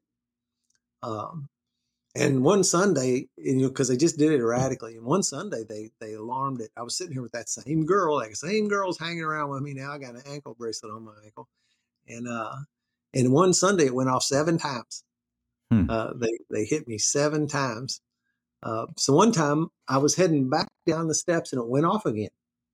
And I had to turn right around up. I didn't even get down the steps before it went off again. And I thought about that, and I'm like, yeah, I understand that, because there'd be guys sitting here going with the cold beer in your hand going, once they breathalyze me, I'll probably have a few hours before they do it again. Right. And I can tell so many stories about being on home incarceration. I went down there and I was scared I was going to, thought I was going to mess it up by accident. And so see, these miracles are happening in my life, and my life is turning out, although none of this stuff is great news, it's a hell of a lot better than the alternatives. Yeah. And my mind will automatically goes to worst case. When I wake up in the morning, I got a bump on my leg, I'm all of a sudden, I instantly think it's cancer. Mm-hmm. So I'm always looking at the worst case, thinking that. So when it started getting better than that, when you got home incarceration and you moved it back into your home, your neighbors didn't complain about it? They didn't go to the court and say, what the hell, man? That's a good reminder, man. I thought for sure that, somebody would blow the whistle on that.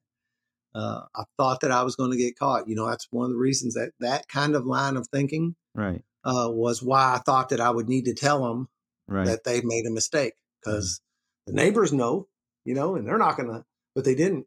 Now, I remember a couple times, not too long after that, man, we had a big windstorm and it blew over his tree, and his tree hit my house. It didn't damage it real bad, but it's a pretty big tree. And it's laying all in my front yard. And all my life, we've taken care of that ourselves, So I call home incarceration and I asked them, I got to get this tree off my house. And, and they said, okay, and they said, just when you come back in, call us and, keep in touch. And so I went outside and fired up the chainsaw, and I'm out there with my back to that house across the street. And I look up into my, I see in the reflection on my house windows, I see a girl across the street, and she's jumping up and down with her middle finger out on both hands. And, and I pulled it back down, man. I saw her, and she didn't know I could see her because my back's to her. And I went back to cutting, and I kept an eye in that glass, and I seen her. She got frustrated because she couldn't get my attention, and she threw her hands down, and she just turned around and stomped off and went back in the house. Right. But nobody ever did. So many things, every time I got arrested when I was a little kid, well, even that ball team thing, my name went in the paper. My mom and dad are hometown people, man. And over and over again, man, they had to have the embarrassment of seeing their little son's name in the paper, got picked up for pot, got arrested for DUI, got kicked off the basketball team. And, I was watching in the paper for this time, man, and my name never hit the paper on this particular thing. I don't know how. Again, I count it as as a miracle. It saved my mom and dad the shame and embarrassment one more time. You ever patch things up with that neighbor? Yeah, I did. I still have one neighbor who has made it known that if I step on his yard, he will shoot me. I have one neighbor here that I haven't made good with. I started loving recovery. I'm walking around with an ankle bracelet on. I feel freer than ever. I worked these steps in about 4 months with my sponsor. I was making amends. The old man that I stole from, there was an emergency protective order, so I couldn't do amends with them face to face. Matter of fact, I was actually technically breaking the EPO when I drove out the street. But my lawyer just told me to, because I told my lawyer, I was like, it's at my house. And he goes, yeah, I noticed that. And there's no, what I do when I'm like driving out the street, he said, just keep your head straight forward. Do not glance in their direction. Do not just drive in and out of that street and never let them catch you looking that direction. And that's what I did. Did you lose your job during No, incarceration? man, I'm going to work. That's another thing. I thought that, all these worst case scenarios, so now I think I got to tell my employer I'm on home incarceration. And when I went down to figure out how to do all this stuff, they said, because I'm getting to go to meetings. They let me go to meetings. They let me take my kids to places like Scouts and dance, and they let me go to work. That's really all. Those were the three things I could do: was participate in my recovery, go to work, and get my kids places that I need to get them to. I got sidetracked with the noise that happened here. All I had to do was turn in my pay stubs for work. Right. I had to get signatures when I went to a meeting. There's meeting sheets, and you got to get somebody at the meeting to sign it. Of course, you could forge it, but I wasn't. When I went to Scouts, I had to take a piece of paper over there and get the Scoutmaster to sign it. When I went to dance, the dance lady, I'd had to have a piece of paper to sign it. So every Friday, I would go into home incarceration. I would give them all my verifications for everything that I'd done last week, and I'd turn in a schedule for next week. And then next week, they would look at my verifications from last week against my schedule, make sure it all matched up. And we just did that every Friday for a long time. Right. And your I got to, and your ex-wife was okay with you still being around the well, once I was sentenced and everything, I finally told her what I got honest with her. And she's just, she didn't get mad at me in 2011 when I told her I had a drinking problem. As a matter of fact, she was wondering what the hell was wrong with me. And now that she saw I had, now that we had a problem, we can do something about it, Right. And so she's really been great for most of the time. I mean, she really, when I was active using after I had that year of sobriety, she really had very little use for me. But we have patched up this relationship. And when I told her what had happened, and where I was at, because I had to, I'm on home incarceration now. I got to let her know what's going on. Right. I've got the kids, we got 50-50 kid thing going on. And when I told her, man, she, took it like a champ and cooperated. And, it's amazing that the support I had around me. But we got to be, well, one thing, I told you I went to Thailand, and I got to go to all these places all over the world through this job. And I mean, I traveled, I'd be someplace once or twice a year, a lot of times internationally, but especially all over this country. And I was scared to death work was going to ask me to go someplace. Right. And that was going to get the cat out of the bag. I'm going to say, no, I can't go. And they're going to say, why? And I'll pull up my pants leg and point at my ankle bracelet and tell them that's why. And that whole time, not once was I asked to go anywhere. So your workplace never figured out never knew that you were incarcerated. No, we had these meeting rooms, these horseshoe meeting rooms, have horseshoe size shaped table in them, I saw a couple times, like I'd be in one of the meetings, and I'd see some dude kind of, his eyes would drop down below the table, and he'd be looking like you could almost see him like, what the hell's that on his ankle? And I'd rustle my pant leg back down, I started wearing pants that were a little bit too long, so they wouldn't ride up and show that. And one guy come up, I was joking around one day, and we were sitting around, and it was 2:00 and time for me to call my sponsor. And I was kind of done with this water cooler talk anyway. And my phone rang, and I said, oh, that's my probation officer. I got to go. And because I'm a jokester, Right. And a little bit later, a guy come over and he goes, you weren't kidding about that, were you? And I was like, kidding about what? Kidding about everything. He goes, you weren't kidding about that probation officer. And he said, I seen your ankle. And I said, well, I was actually kidding about the probation officer. That was actually my sponsor that he called. But so there was a couple of guys there, and the one buddy who took me to the meeting, but work never, ever found out. So it got to be close. I was on home incarceration about 9 months, and this gal who was like, you get a correction officer and you get a social worker. Mm-hmm. And every time I would go down there, I would turn in the verifications and do all that with the corrections officer, and they were pretty stiff. Matter of fact, one day he goes, I've sat down and he goes, what time's your watch say right now? And I was like, 7:35. And he said, good. He said, see this clock on my computer? That computer and your watch are right on time for one nurse. So long as you will stay on time for your watch, you'll be good. He said, because here, let me show you. And there's a big red line across on one of my events that I'd left my house 92 seconds early this morning.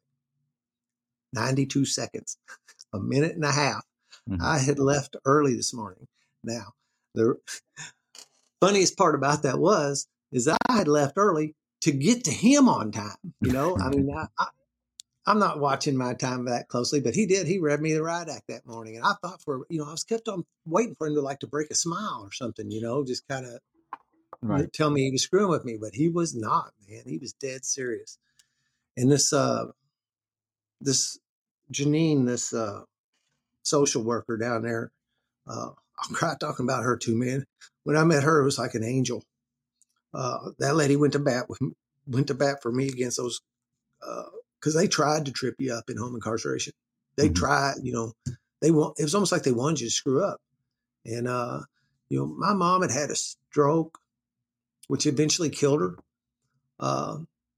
My dad had a tumor on his pituitary gland, and he was passing out and falling down. They were trying to schedule him for surgery.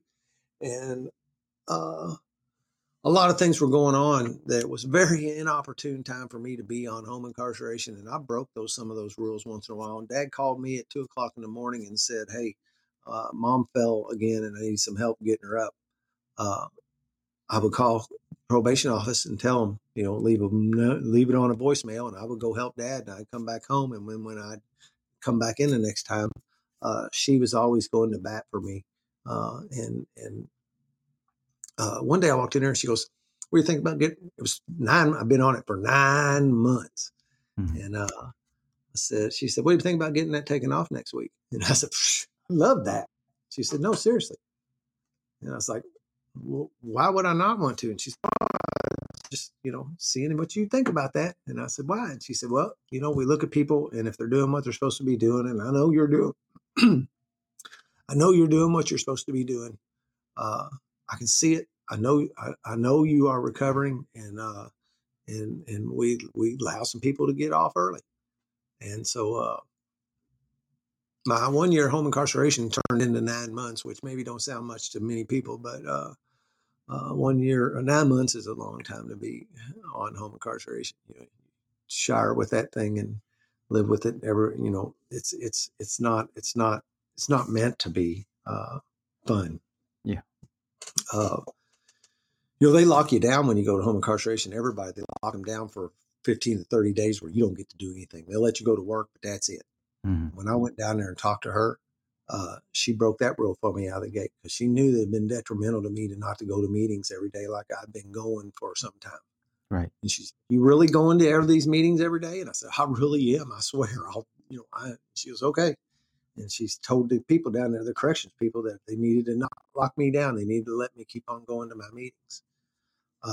She ended up taking some meditation classes with me and attending my birthdays, my sobriety birthdays. She's a friend on Facebook.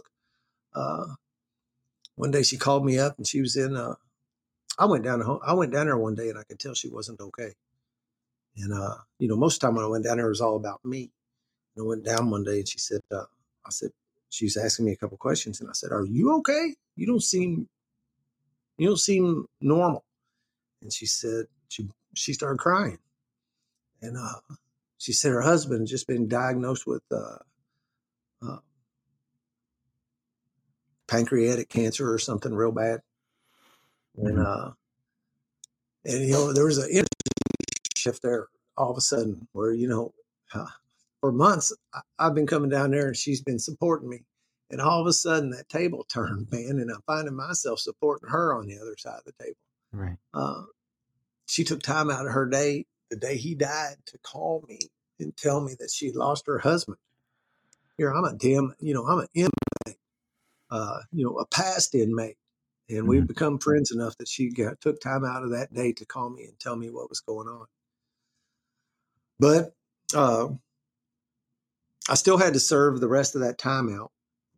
And I still was on probation for another year. And I was still scared they would ask me to travel. And in September of the next year, I should be off in like February. And in September of the prior year, they put me on this team at work that we were going, the special team. Here I am doing what I'm doing. All of a sudden, I'm getting promoted and getting picked to be on these special teams. And they wanted to send me to Japan. They were going to send this team to Mitsubishi, to Nagasaki, Japan for 3 weeks to get some training on this new technology. And I thought, oh, God, what am I going to do now? And I went down and talked to my probation officer, different set of folks now. Once you shifted out of the home incarceration, you were different people. And she said, if you were going to Tennessee or Alabama or someplace like that, we could probably do it. But we can't get you out of the country. Right. And my sponsor would always remind me, because it's just living in today, right. And that wasn't a problem for today. Right. And so next thing you know, that gets postponed to October, gets postponed to November. They don't want to do it in December and January because of the holidays and New Year's. Bump out. I get off of probation on February the 18th. And on February the 28th, I'm standing on top of the mountain in Nagasaki watching the Nagasaki nightscape, which is one of the top 3 nightscapes in the world, according to a couple magazines, with the sun setting over the ocean behind me. 2 weeks ago, I couldn't leave the county without asking permission, and now I'm standing on the other side of the world. That must have been an experience. Special assignments. Yeah, it was. It was. I went to an AA meeting over there. I had one of the most powerful days that I've ever had in my entire life. I had journaled the whole thing of a day I spent. We were, on a Saturday, I got on, they had old time trolley cars, and I took a complete tour of Nagasaki, and I ended my day in a Japanese AA meeting over there. And not a person over there could understand a thing I said, and I couldn't understand a thing they said. It didn't matter. Yeah. It didn't matter. This is one of the coolest things I've ever done. Beautiful. Yeah. And those are, I've got this thing called a miracle list because, and at the very least, this miracle list, definition of a miracle, and I have a few of them, but at the very least, this miracle list I have are things that would not have happened had I not ended up getting sober. Yeah. My life could go in a completely different direction. On June 18th of 2014, that was a turning point. And because of the 12 steps and a wonderful support group, I get to do things, man. And that's why I have this, that's how I'm self-employed today. That job tapped me on the shoulder and laid me off. I was sober 4 years, and they tapped me on the shoulder and laid me off. And I have no hard feelings. It gave me a nice separation package, and it gave me time to do what I always wanted. I've always been a woodworker. And in 2017, I built this little wood shop in my backyard. It was some kind of far out dream that maybe I could make a living doing that someday. And today I stand here, and that's what I'm doing. That's on my miracle list too. But I will tell you, man, it hasn't been all what we like to say. It hasn't been all rainbows and unicorn farts. There has been tough times, man. And when I was 14 months sober, said something about that stroke. My mom passed. It's actually on Super Bowl Sunday. One thing that I'm forever grateful for is I was able to make amends with her while she was still alive. Mm-hmm. She was not in very good shape, but I know she understood me.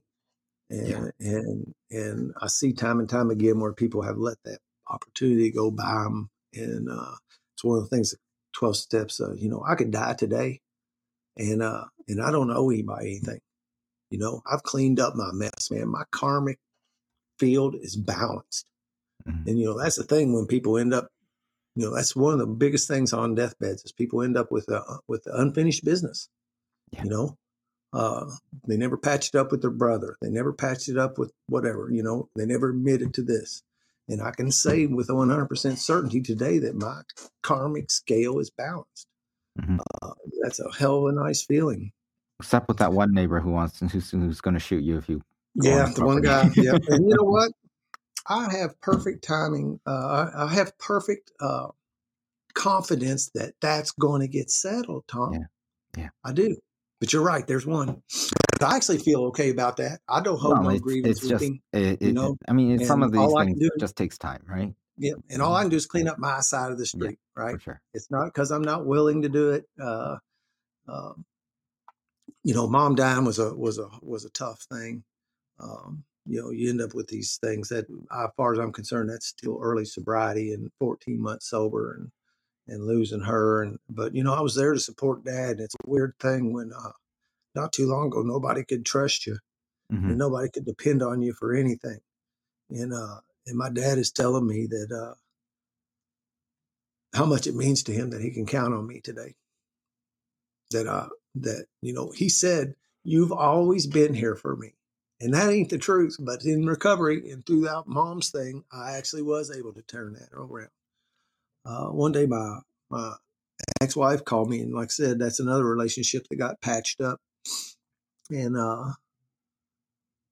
she said, "You need to come by after work." And I said, "I don't play those games anymore. You know, we need to talk." See, I'm standing on different ground today, and I'm not playing we need to talk. You're going to tell me what we need to talk about. I'm not walking into a trap. And I said, "You got to give me some kind of idea of what we need to talk about."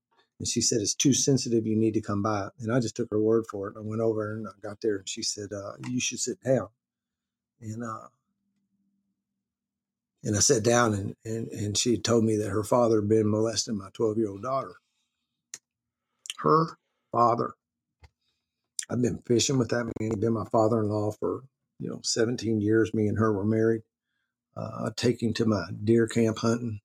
I treated him in a way that you really ought to,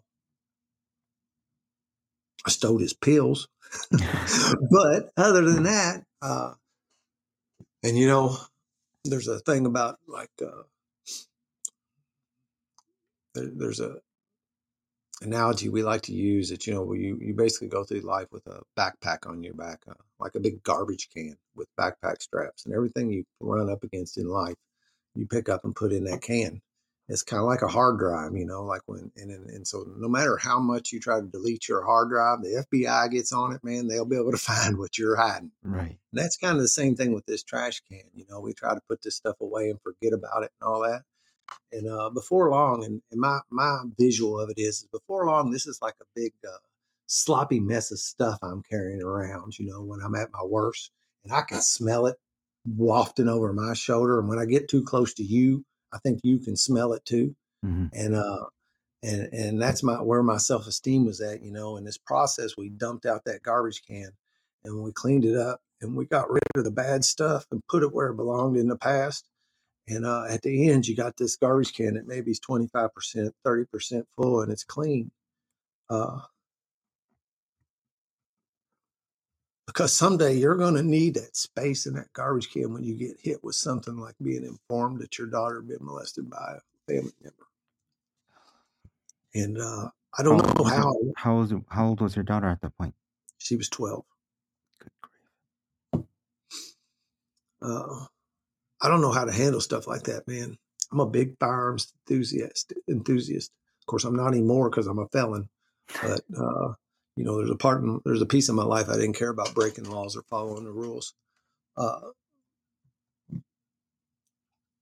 Murder, or at least a severe beating, would have been some stuff that would have seemed like would have fit in my mind. And I said to her, I remember going, "There's some kind of mistake. Something else is. There's some other excuse for this. That's not what happened." Mm-hmm. And she said, "Yeah, it is." And instantly, this program, particularly through our 8-step, man, has taught me to forgive people. Because if I don't have the power to forgive people, man, it makes life awful tough to walk. And I knew at some level that's what I was going to have to do. I went into a meeting that night. I think that was a Tuesday, and I went to my meeting that night, and he says, "Anybody got a burning desire?" And I shared with those guys what was going on in my life. And those guys wanted his address. They were going to go get him.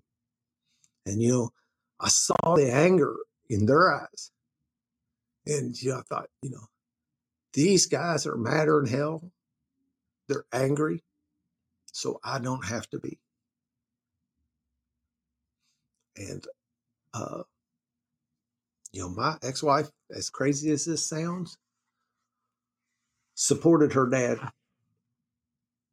She told me, "Don't tell. He's gonna go get some treatment." Excuse me. And he never did. And we took Carissa to therapy, and I kept on thinking that for some reason, I had my sponsor in my hip pocket this whole time, that I didn't have to just straight up call the cops. Now that's probably, I don't know if I made the right decisions or not in hindsight, but I said to myself, if Carissa goes to get therapy, the therapist has to tell on that, right? That's the law.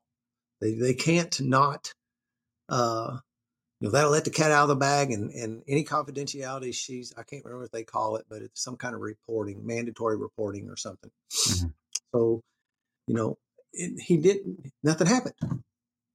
And then he kept on saying he's going to get some therapy, and I kept on calling her and asking, and, I kept on getting a dance. And, I'm embarrassed to say this, man, but it's like 90 days after the event. And I told Angie, I called her and told her her dad had 24 hours to turn himself in, or I was going to call the cops. And I got a big long text that said something. One of the things it said in it is, "My dad is not a predator. He doesn't deserve to go to jail." And I reiterated what I was going to do. And my sponsor told me to call CPS, and that was the exact right thing to do. Because it's not up for me to call the cops, really. I mean, I can, but let them investigate it and let them go after him. And that's what happened. He ended up getting 4 years in prison. I think he's getting out this year. He didn't get prison time for touching my daughter. He got prison time because his computer was full of child pornography. Oh, jeez.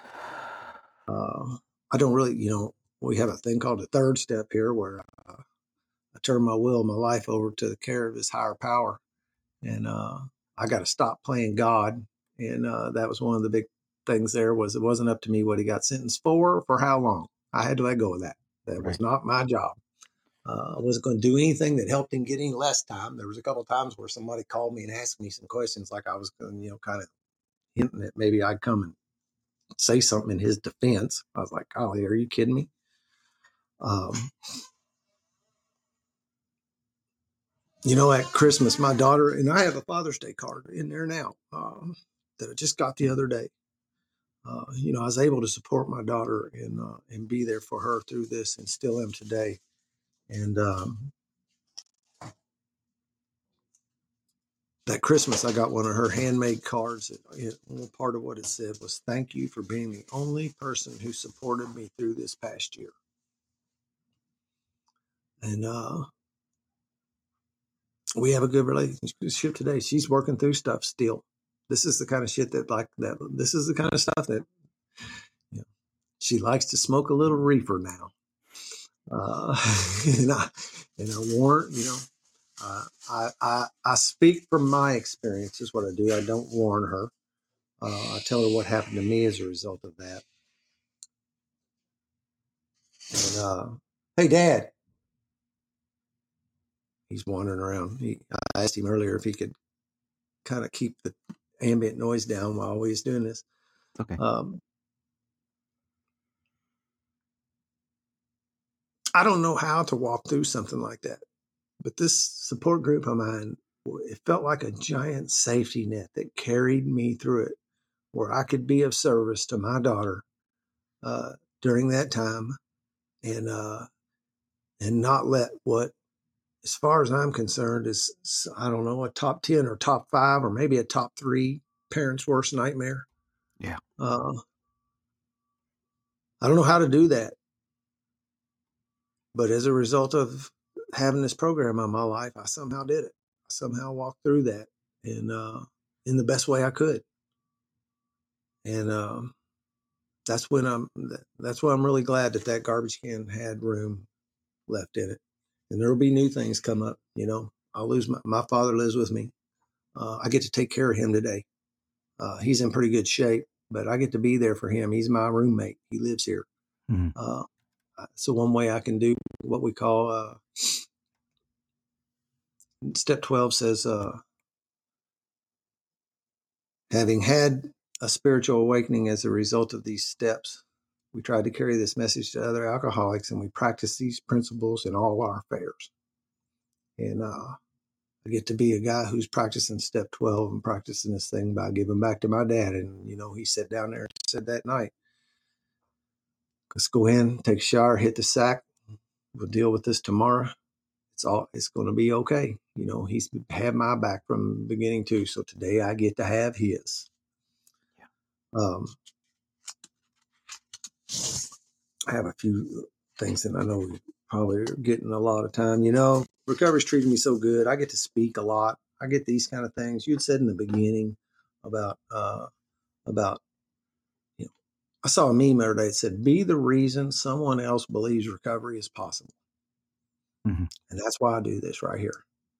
By telling my story, it gives other people permission and the belief that, if I came from where I came from and I have what I have today, that Mm-hmm. you can too. Mm-hmm. And I can say, I get a new guy today and I can say this because it was said to me in the beginning. A man told me, he looked in my eyes and he said, this was the first night I went to AA in 2011. He looked me right in the eyes and he said, Dan, if you have this thing called alcoholism, this thing I got, he said, if you work these steps and practice these principles in your daily life, your life's going to get a whole lot better. And then he let that hang for a minute. And he goes, but if you got this thing I got, this thing called alcoholism, if you got that and you don't work these steps and you don't practice these principles in your daily life, your life's going to get a whole lot effing worse. And it's like he had a crystal ball that night, man. Right. Because I watched that happen to my own life. Mm-hmm. I just half-assed it. There's a few times in that book it says half measures avails us nothing. We don't get, most of my life I could get away with a B. I couldn't get away with a B in this. Right. I had to push all my chips to the middle of the table and give my all to this. I have a shirt on right now from the retreat I had. It's actually the second one of the particular series, but I have a men's retreat every May where we get about 20 guys goes out to that place in the country. And I always make sure it's about half veterans, about half sober guys, and about half new guys. And we go out there and fellowship all weekend and show these new guys what recovery can be. Mm-hmm. Because you said a lie earlier, and you made me giggle. You're not a lie, but you had said a lie we tell ourselves that we can stop anytime we want to. Yeah. It was these lies that the alcoholic tells themselves, and that's one of them. Another one is I ain't hurting nobody but myself. Mm-hmm. Another one we tell each other is we'll never have any more fun. We'll never have any friends. And that retreat is an example of that those lies are not true. Yeah.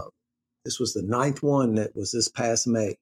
And I have 7 years. I will have 8 years. I have 7.5 years of sobriety almost exactly right now.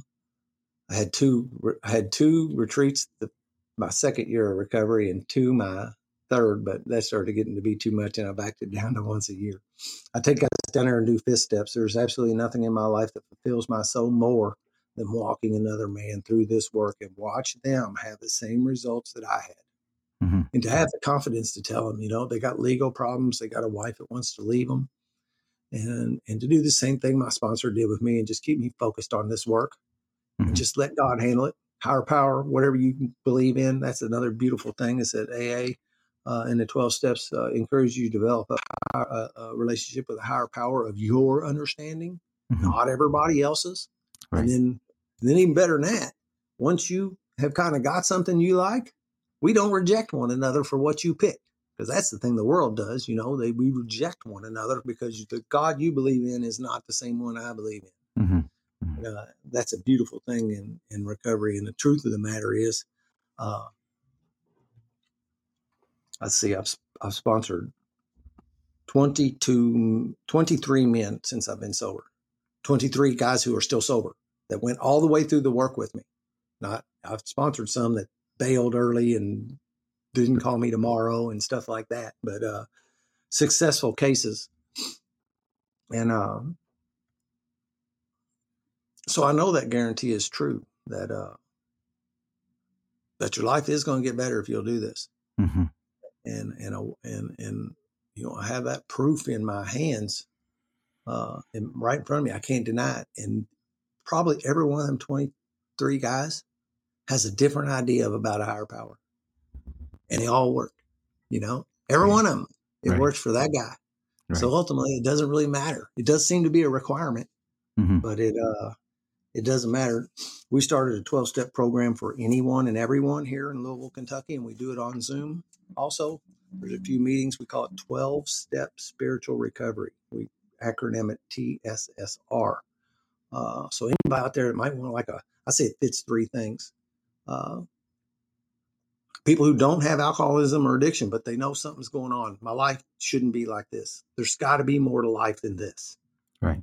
These tools will do this for you too. You don't, up until now, the 100 or so 12-step fellowships, you have to have something going on, like obesity or gambling or addiction or alcoholism. We invite everybody just to come. You don't have to have something. When we say, we go around the circle and we say, we say, I'm Dan and I am one too. And all I'm saying is I'm one of you guys too. I'm in. So people who doesn't fit with, people who have been through the steps, maybe are already in a 12-step fellowship, maybe want a different look at it, a little different angle, maybe an opportunity for some service work to come in here and help other people go through the work that normally you wouldn't meet, And the other one is some people just say, AA wasn't for me, man. I just couldn't fit in. And this is the back door to the same tools. Right.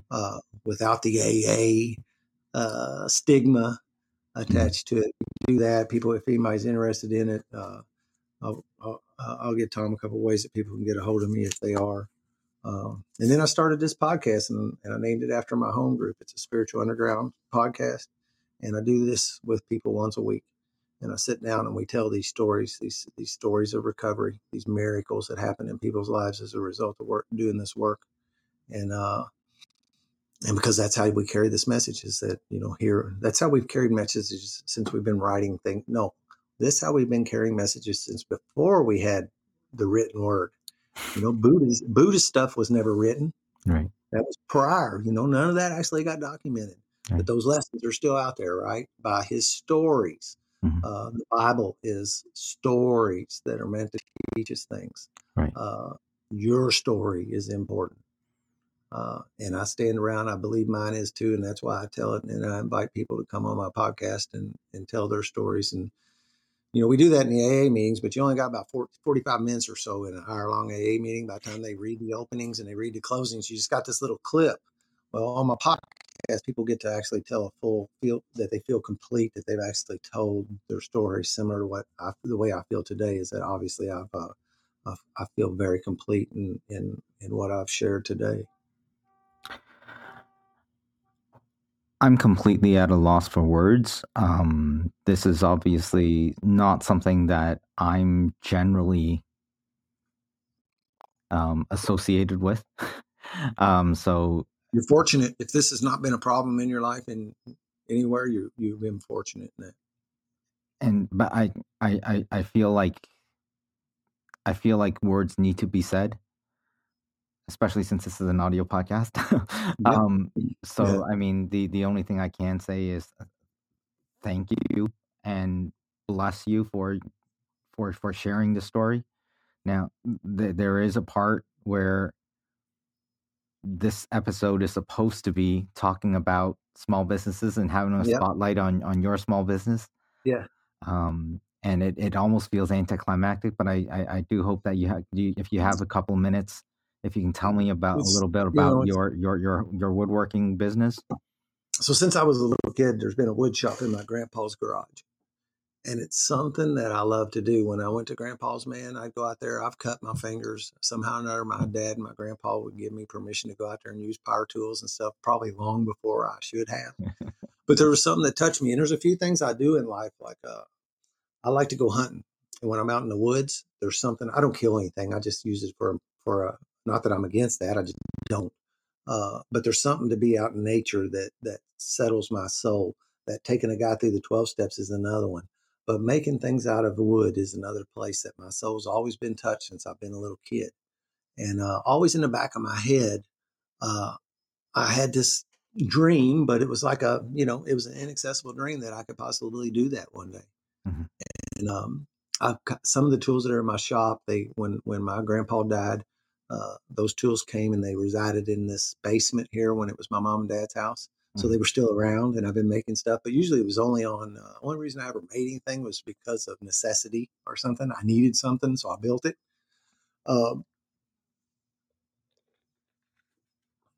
And this is another miracle my father, I feel a little funny talking about, but he came to me one day and he said, let's build a shop in your backyard. After I'd built out this house, he said, and put all woodworking tools out there in that shop. I'm like, Dad, I can't afford that. And he said, don't worry about it. I got it. And I went back to my sponsor and I was like, man, I'm not feeling comfortable with taking this. It feels like charity, and I don't know what to do. He said, and my sponsor always asks these real simple questions. He said, did you ask him why he wanted to do that? And I'm like, no. He said, why don't you go ask him why? And I went and asked him and he said, well, I know it's always been a dream of yours and I want to make you happy. And I mean, I'm going to argue with that. So that was before I lost my job. Mm-hmm. And then I lost my job and I had a couple of people call me, want to know if I'd make them something. And I wasn't even in business yet. They were friends that knew I did woodworking and stuff, but they wanted something made and they called me and I started making stuff. And it turned into this little small business. I feel like Geppetto on the Pinocchio thing. I got this little shop in my backyard and I wake up in the morning and fix a cup of coffee and wander out to the backyard. And as I said, we had a little technical difficulty in the beginning if I said it or not. There's a thing that goes around and says, find something you love to do and make a living doing it. You'll never work a day in your life, I think is the last part of that. And that's happened when I'm not, the woodworking, custom woodwork is not cheap. Mm-hmm. And so when the shop is not full and keep me busy there, I handyman. My dad taught me how to fix stuff. And it's another, it's funny because it's service oriented. I go over to these people's house and I fix the things in their house. Mm-hmm. And they are super happy that the faucet's not leaking anymore. The cabinet door is working. The bedroom door will now shut and latch, or the bathroom door will shut and latch, and all that. And I walk off and they have a smile on their face because their stuff is fixed and I have a little bit of money in my pocket to trade for it. And somebody the other day, I said, I told him it was a 12-step guy. And I said, man, I'm just good at fixing things. And he goes, people too. And I thought, no, that's the truth, man. And so it's got that service aspect in it too, where actually same thing when you make somebody beautiful out of wood and you get to come and you set it down, you deliver it. Because I don't really show them much of the, progress. I take progress pictures. I'll share them with them after the fact. But I want the pow factor to happen when I drop that piece of wood in their living room or whatever it is. And that joy and satisfaction from making somebody else happy. Mm-hmm. Same thing I get out of working somebody through the 12 steps. My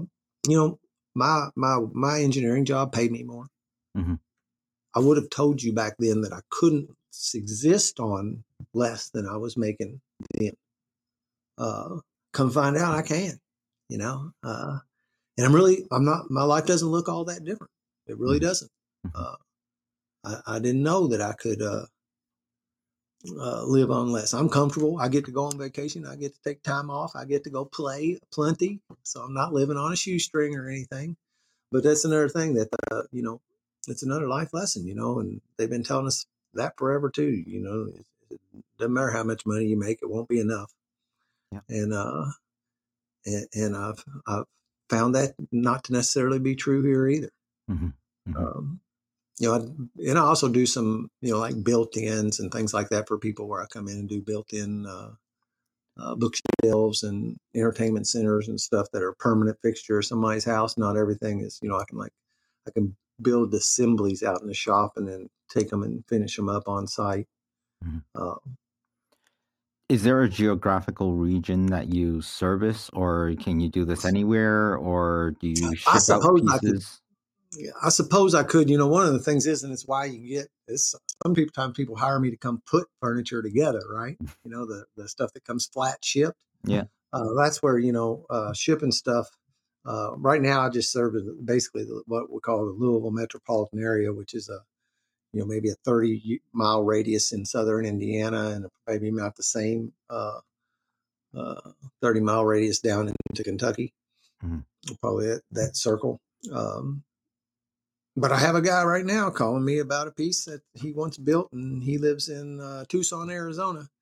And we've been talking about, because I take it, we custom design it, 3D model it up. We come to some kind of agreement so that, he sees what he's getting. Mm-hmm. And one of the criteria with what we're talking about doing is it'll be something he'll have to do the final assembly on. So we'll ship it and build it in so where we can ship it a little more economical. And so I am, that might be my first. I sell some art pieces, more arty like stuff, and I know you can see me, but they can't. I make Om symbols out of wood. The Om symbol is, and look it up if you don't know what it is, but if you haven't, you've seen it, and if you're in yoga, you'll know what it is. Because there's one of these on just about every yoga studio walls. That's another thing I forgot to tell you. In my recovery, I became a certified yoga teacher. There's another miracle on my list that I would have never guessed. But I shipped those. I think the furthest away I've shipped one of those was France. The shipping cost more than the item, but they still wanted it. Well, it's a beautiful piece. Yeah, I make them out of all different wood. Wood has. You can find some data that will say it has different spiritual properties. Mm-hmm.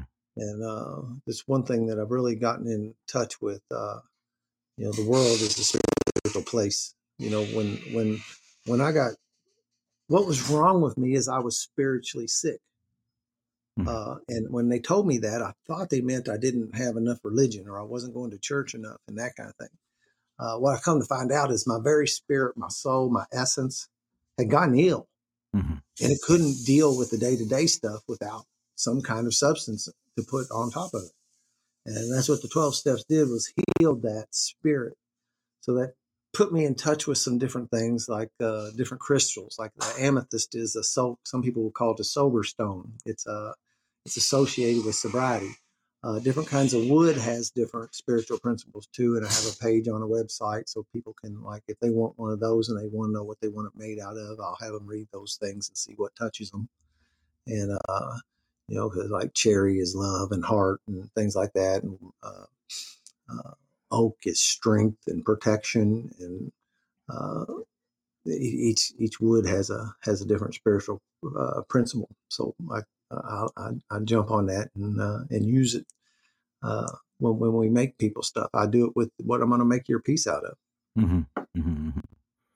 Is there any sort of type of woodworking that you kind of specialize in, or just across the board? Or there's not. My favorite stuff is when somebody has a picture off of Pinterest or something, and they say they say I want one of these, except for, right. They'll need it to be fit to their space, and they can't. Like I built 51-inch wide bookcase for somebody. They didn't want a 48 off of IKEA. Right. They wanted to fill up this space on the wall, and I can do that. I can make it to the width that they need it, or they wanted a different color, or instead of down here they want instead of shelves they want cabinet doors. And we just start with some visual idea of what somebody wants, and because all that, my background started out, as I said earlier, as a draftsman. Mm-hmm. I 3D model these pieces for them, and we get, the customer is involved in the design process, so they seem to like that. Mm-hmm. And we get to an end in design, and it's not, they don't get to see the colors of the wood and stuff yet. That's the POW factor, is that on the 3D you can't really do that, right. But they see that what they're getting, it looks like that, and it also gives me it resolves any surprises at the end of I didn't know it was going to look like that kind of stuff. Mm-hmm. Mm-hmm. That's not what I meant. that 3D model seals that up for me too. That's what I love to do. Can Amazing. make one of these except for. Right. Amazing. If people have questions for you, regardless if it's the woodworking or AA stuff, or even if they have want I more have questions different. about your journey, are you open to that? I absolutely am. I do this woodworking gig and this handyman gig to keep the lights on and gas in the car, Right. so that I can do this right here, so that I can work my 12-step life. That's really, I found purpose in my life. It's given me a purpose. The rest of it's just to pay the bills. I help people get sober. That's what I do. So yes, I'm definitely open to it. I'm a little compartmentalized, but I don't really, so I have an email address for the woodworking, right, and I have an email address for the podcast, which is more, and then we have a website and stuff for the 12-step spiritual recovery. But if anybody wants to get with me, we'll just put my woodworking company is DTM Woodwork and Handyman. DTM. So go ahead and ask what that means. What's that mean? Dan the Man. DTM Woodwork. And my email address there is just simply dan@dtmww.net. That's the easiest one. The podcast one is spiritualunderground.org. It's a little more difficult, but more letters. But and I have a webpage, dtmww.net, and or Google me. I'm all over the place. And I'll have all those links in the show notes. Dan, this has somebody out there is wondering if they're having somebody out there has been going to bed at night going, man, I need to do something about this. I need to do something about this. And hopefully maybe today we gave them courage to take the first step and reach out to somebody. Hopefully. Yeah. Oh, one person will. It's a guarantee. One final thing. Let's give your podcast a plug. What's going on with the podcast? When do you have episodes? How do we find it? I put out new content every Sunday morning at 5 a.m. So hopefully a lot of people like to wake up in the morning and listen to recovery on Sunday morning. It's called the Spiritual Underground Podcast. Spiritual Underground Podcast. There are other, it's primarily 12-step recovery. That's my anchor. But I also bring other people in because this term recovery is to find, my definition of it is to find that which was lost or stolen. Almost like recovering a stolen car or finding some keys. But what I found was myself. I'd lost myself. I'd lost Dan, all that. So the thing in recovery is doing that. So I also invite people to come in who have different avenues on how to find themselves. I had the owner of my yoga studio. She found herself through the practice of yoga. Right. So I do investigate and have people come in and talk about other ways to get well, because the 12-step, even Bill Wilson said we have no monopoly on this. Right. Buddha says something. Can't remember exactly, but the many paths to the same place that, your journey will be different than mine. And I investigate, I invite people to come in and tell me how it happened in their life and how did they overcome their, slay their dragon, whatever that dragon might have been. Right. Yeah. Dan, thank you so much for this and for allowing us the time to let it unfold and go down this journey with you.